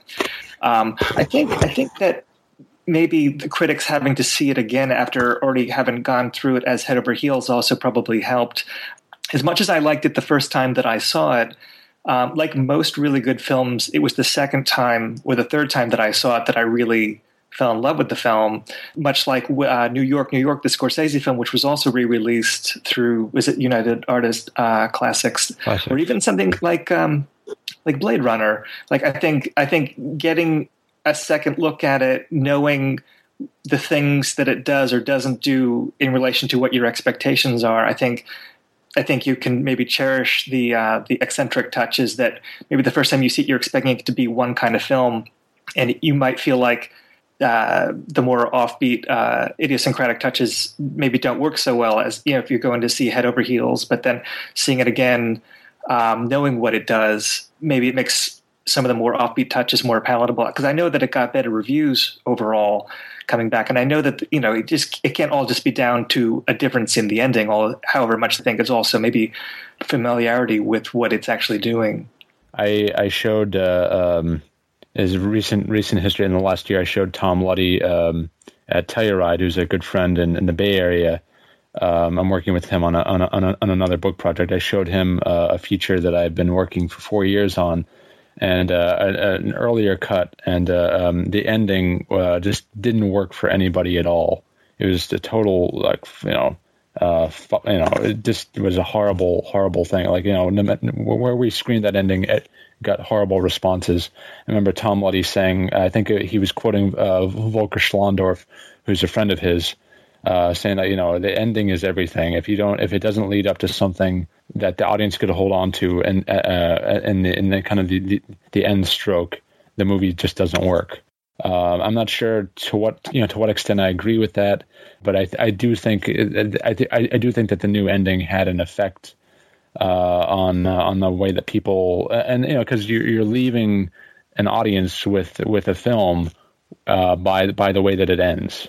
There might be some truth to it. I think in some sense that if we're leaving Charles alone in a park, in a kind of a snowy landscape, kind of alone, maybe beginning to reconcile the fact that it's just never going to work, is that in some ways a more satisfying conclusion than this kind of Charles's every wish being fulfilled by Laura coming back and saying, "Oh, you kept the key. You always," as if to say, "Oh, you always knew you'd come back, and there was something in you." But there was something not true to life about that. So I do think that even though the film got really great reviews on its original run, even though commercially it didn't fare that well, but I think critically it did quite well. On the re-release, I think that the critics who were including Kenneth Turan were looking at the film again and saying, well, this is an improvement on what was originally a very good film on its own, but it leaves you with something more than just your kind of traditional kiss and fade out type of ending, which I think the original ending was. I'm not sure if you agree with what Tom Luddy quoting Volker Schlondorf and that the ending is everything. And I was originally a little reticent about it myself, but thinking about it, it's like, yeah, that's how you leave an audience. And if the ending is, it's funny because I was talking about with my cinematographer recently. We've been watching recent films from the last year, and a lot of people have been kind of mussing up the third act of their movies and endings. Endings are kind of like, good endings seem rather passé nowadays to us.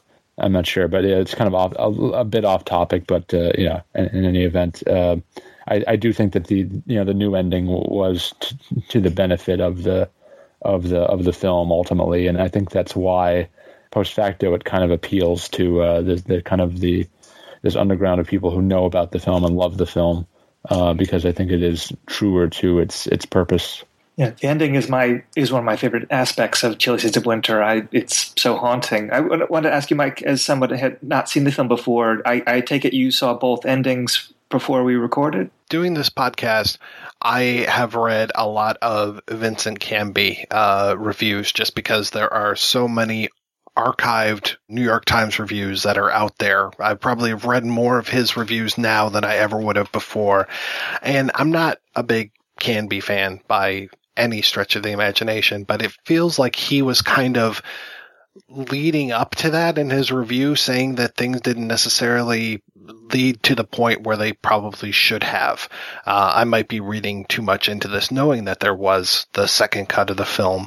But watching it, I watched it with the Chilly Scenes cut first, and it felt slightly abrupt, just him running and then cut and, freeze frame on that.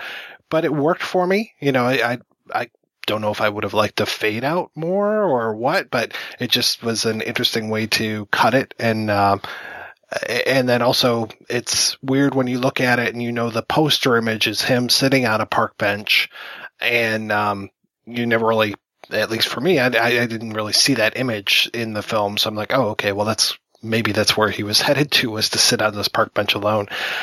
And then watching it with the original ending, it's interesting because normally in every single movie that you watch where there is this unrequited love, you're screaming with every fiber of your being that the man and the woman or the main characters need to be together by the end of the film. And in this case, I was like, no, this makes total sense that they're not together. This is a toxic relationship at the end of the day. So I'm so glad that they're not together. And seeing that, you talked about how it could have been a fantasy ending because it was kind of reminded me of the end of Bad Lieutenant, Port of Call, New Orleans, where it was like, here's everything is beautiful at the end of it. Oh yeah, your parking tickets were revoked, and oh yeah, that horse you bet on that came in first. Here you go, just everything fantastic is happening. But meanwhile, Werner Herzog is laughing at you. If anyone is laughing at you, I would want it to be Werner Herzog. I would actually pay to have him wake me up in the morning just laughing on the other end of the phone, not even say anything. But I have to say that I thought that where they cut it in that re-release made so much more sense, and I was so glad that they did that, which again goes against everything that you would think of when it comes to watching essentially a romantic comedy. Right. I'm actually looking at I have a poster of the film hanging up in my apartment here, signed by Joan and by Griffin and by a lot of people involved in the film, but there is comparing the two kind of ad campaigns for the film, there couldn't be more stark of a difference, I think. I have the black and white Chilly Scenes of Winter poster here, for the 1982 re-release of the film. And if you compare that to the kind of the pastel-y, commercially kind of head over heels poster, that type of campaign was never designed to appeal to. People probably would have walked into the film and they would have been getting something completely different than versus what they were expecting, and that's usually commercial death for any film, I think. Looking the way that a studio builds a film versus what that film is. Look at the classic example of this is The Long Goodbye.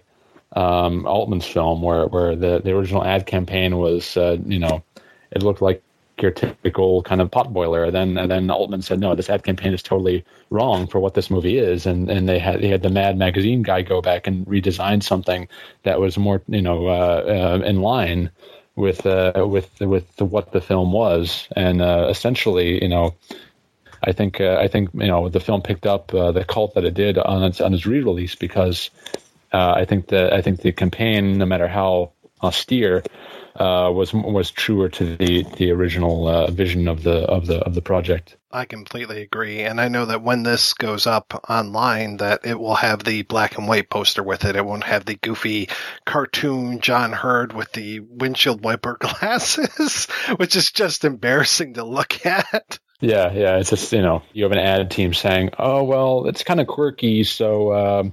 Well, okay, we have he wears glasses sometimes, right? So maybe there's snow coming down, and maybe we can have windshield wipers on the glasses. Oh yeah, good idea. And we can have them hugging below next to an A-frame. Oh yeah, okay, that'll sell. And it's just, and then by the time you're looking at the movie, it's and people are walking out saying that wasn't what I was expecting. That wasn't a story of a little boy and his robot. What do you mean that this is all about a silent filmmaker from the turn of the century? Or you have the ultimate bourgeois damnation. That was different. I was going to say, I know that you already covered this in the interviews, but one of the things I love about the story of Chilly Scenes of Winter, the film, is the production team behind it. I'm a big sucker for the mythology of directors and the auteur theory and all that, but this is one of the only times where I find the whole notion of triple threat or double threat productions like an equally compelling story. The team of Amy Robinson, Griffin Dunne, and Mark Metcalf producing this film. Triple play, I think you mean. Oh, triple play. I'm sorry. Yeah. Triple threat. Yeah, no. The story of triple play I found so interesting, and even just them leading to producing, without Mark Metcalf, but Amy Robinson and Griffin Dunne producing Baby It's You and After Hours and Running on Empty. Do you cover that story much in your book on Joan Micklin Silver that you're working on?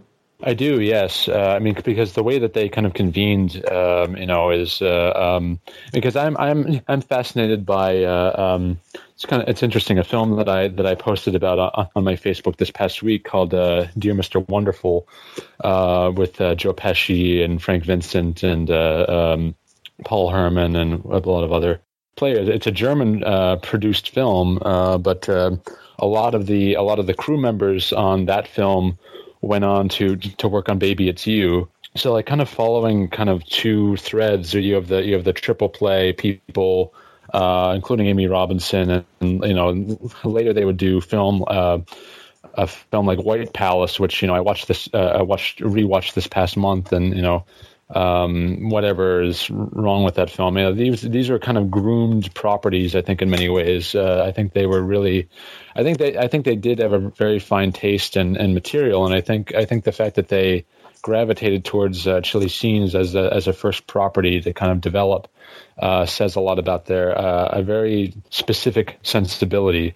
and basically how they came together. And there's a whole kind of sequence of events that's really quite fascinating, where you had Mark Metcalf, who appears in Animal House with Peter Riegert, and they were friends with Amy and Griffin in New Get and they kind of and one of them and Mark used his paycheck from Chilly Scenes to kind of get the ball rolling on I'm sorry, he used his paycheck on Animal House to get Chilly Scenes rolling, and this sequence of events and this kind of circle of people that kind of convene to create the film is very much covered in the book.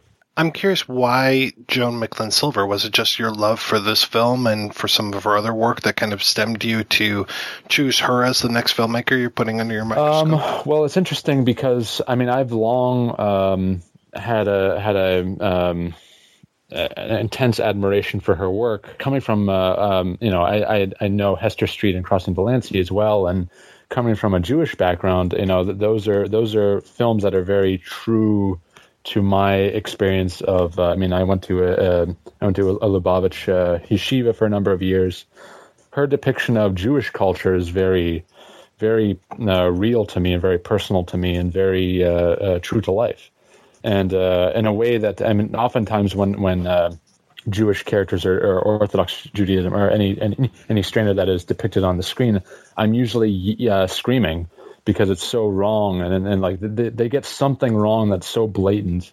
Whereas I think Hester Street, Joan doesn't come from an Orthodox background, but she does. But there is a respect and a kind of a know-how in some way, savoir-faire that she has with that material. So partly it's out of my love of Chilly Scenes, but it's also out of total amazement at what she was able to render for Hester Street and Crossing Delancey, and later Fish in the Bathtub. Even though no one really knows as much about that film, but that she, I know, and really like looking at a film like Between the Lines, I know it's a certain thing about her work that I think is really in tune with characters in this profoundly empathetic way that is in my experience in watching movies is rare.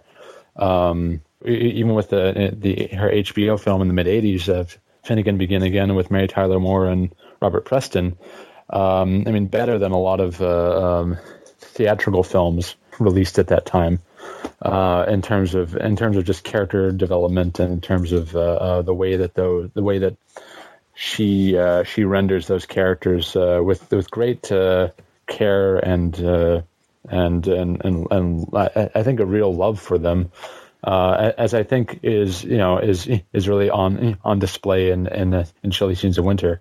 So that's kind of why, and really the way what happened and how I got to do the book on her is that I attended the screening of Chilly Scenes at IFC back in I think it was November 2014 or around there. So I went with two friends of mine, one of whom is has been my best friend for many years, and he had seen the film on video prior to that. they were up there telling the story of the making of the film. There were a couple occasions of forgetting things, and I had read things prior to that, and I was able to kind of like whisper like, no, you met him through blah blah blah, and like and my friend kind of like whispered over to me, it's like, you should be up there, why, you could be tuning in, and by the time Joan was talking about work, her travails in the industry and what she had to kind of experience in order to get to where she's gotten, my friend, knowing how much I loved her work, kind of whispered over to me like, you should cover her next. And like the one little comment led to a kind of and what's fascinating is that this is a really, really amazing story. I tried to get in touch with her because I was like, I should maybe pursue this. I probably would have something to say about her work. Went down all these roads to kind of, because it wasn't the time or place that night to kind of approach her about doing whatever. I had a couple leads, and I remember walking to work in New York one morning when I was living there, and it was around like 60th and 2nd Avenue. Trying to like get my script in order, because it's weird when some random guy calls you. That first minute is like excruciatingly awkward when they're not expecting your call and you got to do your spiel and kind of get it. So I'm like forming my script, and right precisely at that moment, this is 2 days after the IFC screening. Precisely at the moment I'm walking to the subway going to work. Right precisely at that moment, Joan appears around the corner. Just like happens to be there, and I'm like, oh my god, look, what the, and I walk up and I'm totally like befuddled. I don't know what to say, and I'm like trying to get what I have to say out and everything, and she gave me her email that day, and we kind of began the process gradually. And later I asked her, like, Joan, like, I was just a random dude on the street, like, what made you like want to give me your email? I could have been anybody. It's like, I thought about that later, and I don't know, but maybe somehow I trusted you. And that's how it happened. It was just a chance encounter on a street 2 days after the IFC screening, and she vetted me with my book on Sid Fury, and kind of knew I meant business. So that's kind of how it got going. Do you have an end date, or do you know how far along are you in this personal project? Goal is I want to have a full manuscript ready by this coming summer. And of course, it's a first draft, so there are going to be things that are added, things that are changed. But usually a goal. I remember I had a summertime goal for my book on Sydney. So normally it's easier to work towards something if you have and normally I do like to tell the publisher or the agent, my agent, if if I feel like delivering on a certain date, because it kind of keeps me in line. Because if not, I'll either say like, fuck writing today, I'm gonna go and watch a movie, or I'm gonna take a nap, and I won't get anything done. So I think this coming summer I hope to have a full manuscript to deliver, and then it'll be working from there, to get it to a final draft, and then hopefully, and then eventually to publication. Maybe I would project late 2018, early 2019. That seems so far away, but hey, Trump's almost out of office by that time, so great. Yeah, well, hopefully he'll be out of office before then, but I don't know how political you want to get on your show, but yeah. All right, we are going to take another break and play a preview for next week's show.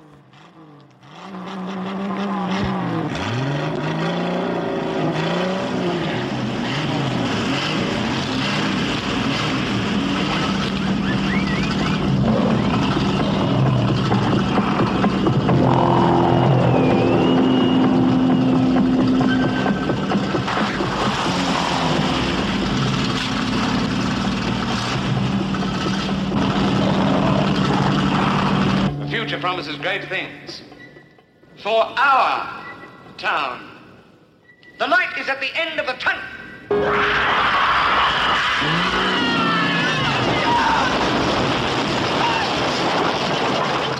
Welcome to Paris.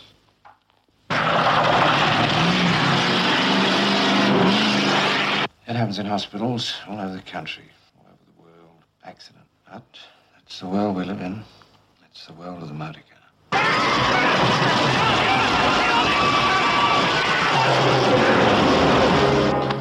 You listen to me. Now you get this into your mind. Nobody leaves Paris. No one.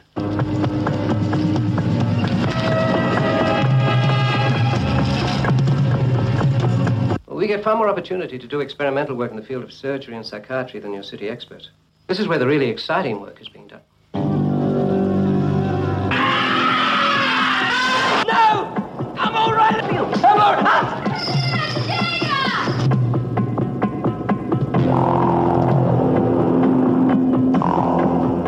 As you know, I have two hobbies. The past, which is manifest in these lovely old country towns like Paris.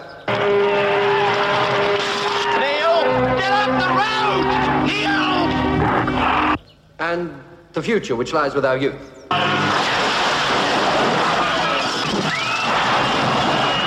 I got this one. This one's mine. You slut. You irreligious bat! Steady, steady. All right, well, come on, come on. Have you country boys forgotten the old school war cry? Have you? Have you forgotten the meaning of those words? Woomera, woomera, babaloo, boomerang, crocodile, kookaburra, wombat, orangutan, wee-ho, way-ho, taramanga mine, quandong, billabong, gundabluey pine, platypus, emu, wallaby, roo, ibis, bulgur, the white cockatoo, harabara, cowra, coalamine, bango, boggerine, aramine, nevertine, yanka, hoopra, hoopra,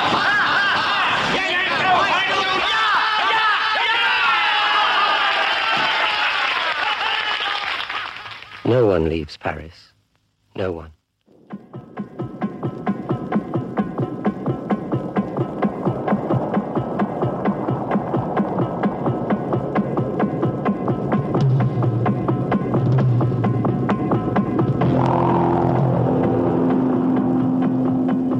That's right. We'll be back next week with a discussion of the cars that ate Paris.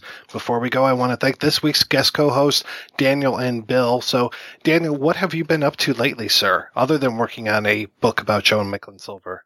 Yeah, so I'm shooting a seventh feature and shooting a feature film, kind of a total lark, supposed to have money coming in on another larger film, and that didn't happen. Pretty familiar story. So my cinematographer, who's I've been working with for over 10 years, said, well, we can just do like a no budget quickie feature. And it was like this kind of magical moment of, oh yeah, we can do that, right? We can do anything.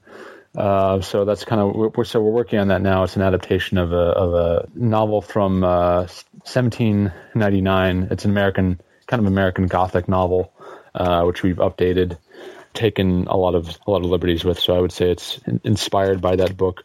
And in addition to that, I'm working with Tom Luddy and David Thompson on a collection of Susan Sontag's writing on cinema, and that should be out next year through Picador.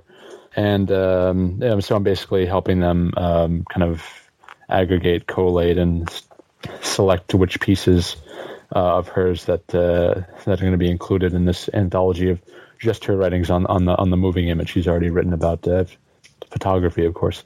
And other than that, yeah, just promoting. I'm about to release a film that I've been working for 4 years on, and that'll be hitting the festival circuit this year. Expecting big things from that. Crossing my fingers. We have a lot of great prospects, and promoting a film that I made a couple years ago. So yeah, it's been pretty busy. And where can people kind of keep up with your work? Well, two places now.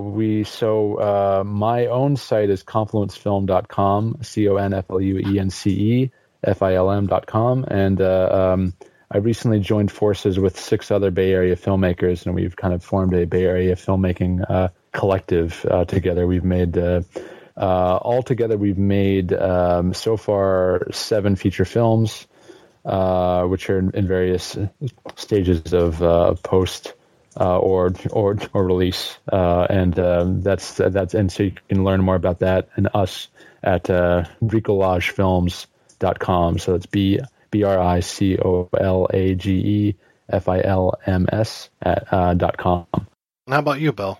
So I have a podcast called Supporting Characters, where I talk to different people that have channeled their interest in film into some kind of project or vocation, blogs or podcasts or film critics. You've been on the show, of course, and actually I've had 9 past guests from Projection Booth on my show. And I've actually had Danny Perry, who is the author of the Cult Movies books, where I first learned about Chilly Seeds of Winter, and we do talk about Chilly Seeds of Winter a little bit in my interview with him. That show's been on hiatus for a couple months, but I will start recording interviews again this month, and so it should be back in March. You can find that show on iTunes or at www.nowplayingnetwork.net/supporting characters. Our network actually just added a show with another Projection Booth contributor, Elric Kane. He's got a show with Brian Sauer, who does the Rupert Pupkin Speaks blog called Pure Cinema Podcast. And I should probably have both of them on the show sometime in 2017. Other than that, I contributed to a book that's included in the Arrow Films limited edition Blu-ray box set for the Don Coscarelli Phantasm series. And I'm also interviewed in the 10th volume of the quarterly print journal Art Decades, which is available on Amazon now. And where's the best place for people to keep up with you? Right now, I don't have a site, so just find me on Facebook, and I try to keep up with everything. I post everything that I'm working on there. Thank you so much, guys, for being on the show. I'm glad that we could do these 2 very interesting, unusual, and very provocative films. I'm really hoping that people will check these out. I'm very glad that Twilight Time is putting out Chilly Scenes of Winter on a proper release. I'm glad that you had stuff to do with that one, Daniel.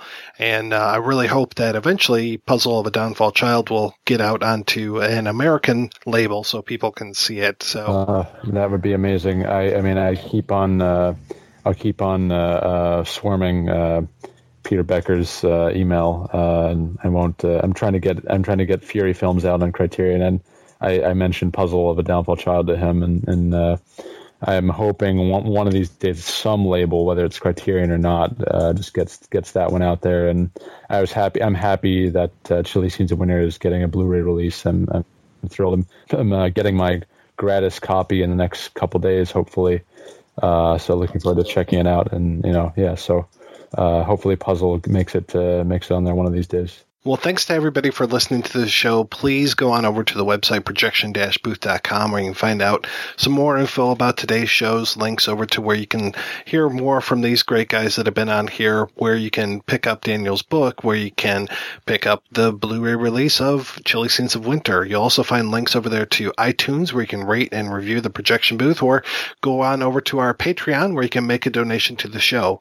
Donors get early access to every episode as long as I'm not running late. Every donation and every rating helps the Projection Booth take over the world.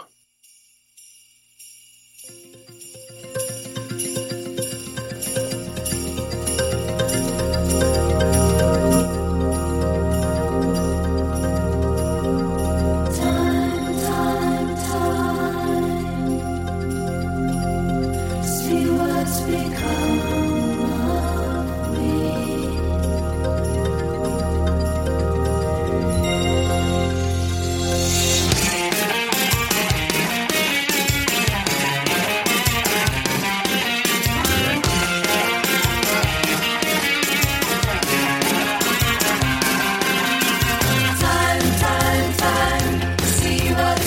of me.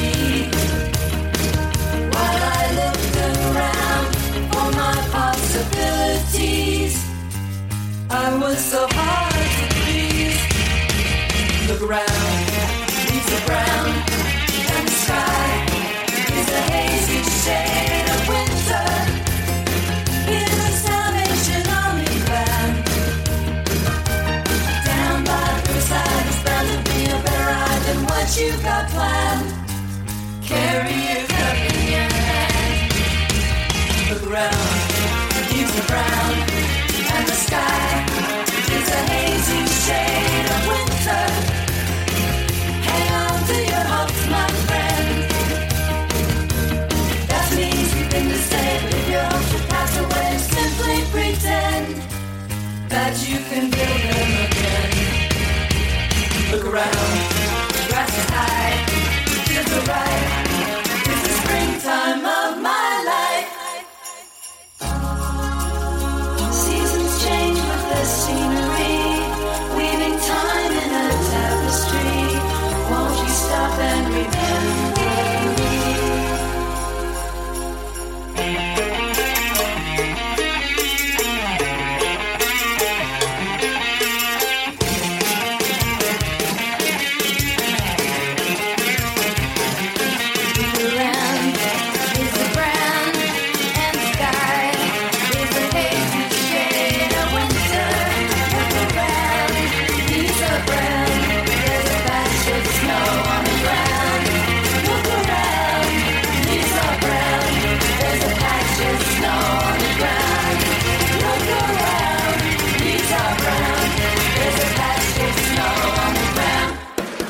If you enjoy this show and want more people to know about it, head on over to iTunes, leave a comment, and rate it 5 stars. Make sure you like and share us on Facebook, and don't forget to follow us on Twitter. Just search for Christopher Media. Thank you in advance for supporting Christopher Media by clicking on the PayPal button and by clicking through to all the sponsors who support ChristopherMedia.net. Most importantly, we would like to take the time to extend an extra special thanks to you. Christopher Media could not exist without your support. Thank you for visiting ChristopherMedia.net, and thank you for listening. Christopher Media. Let's make some noise.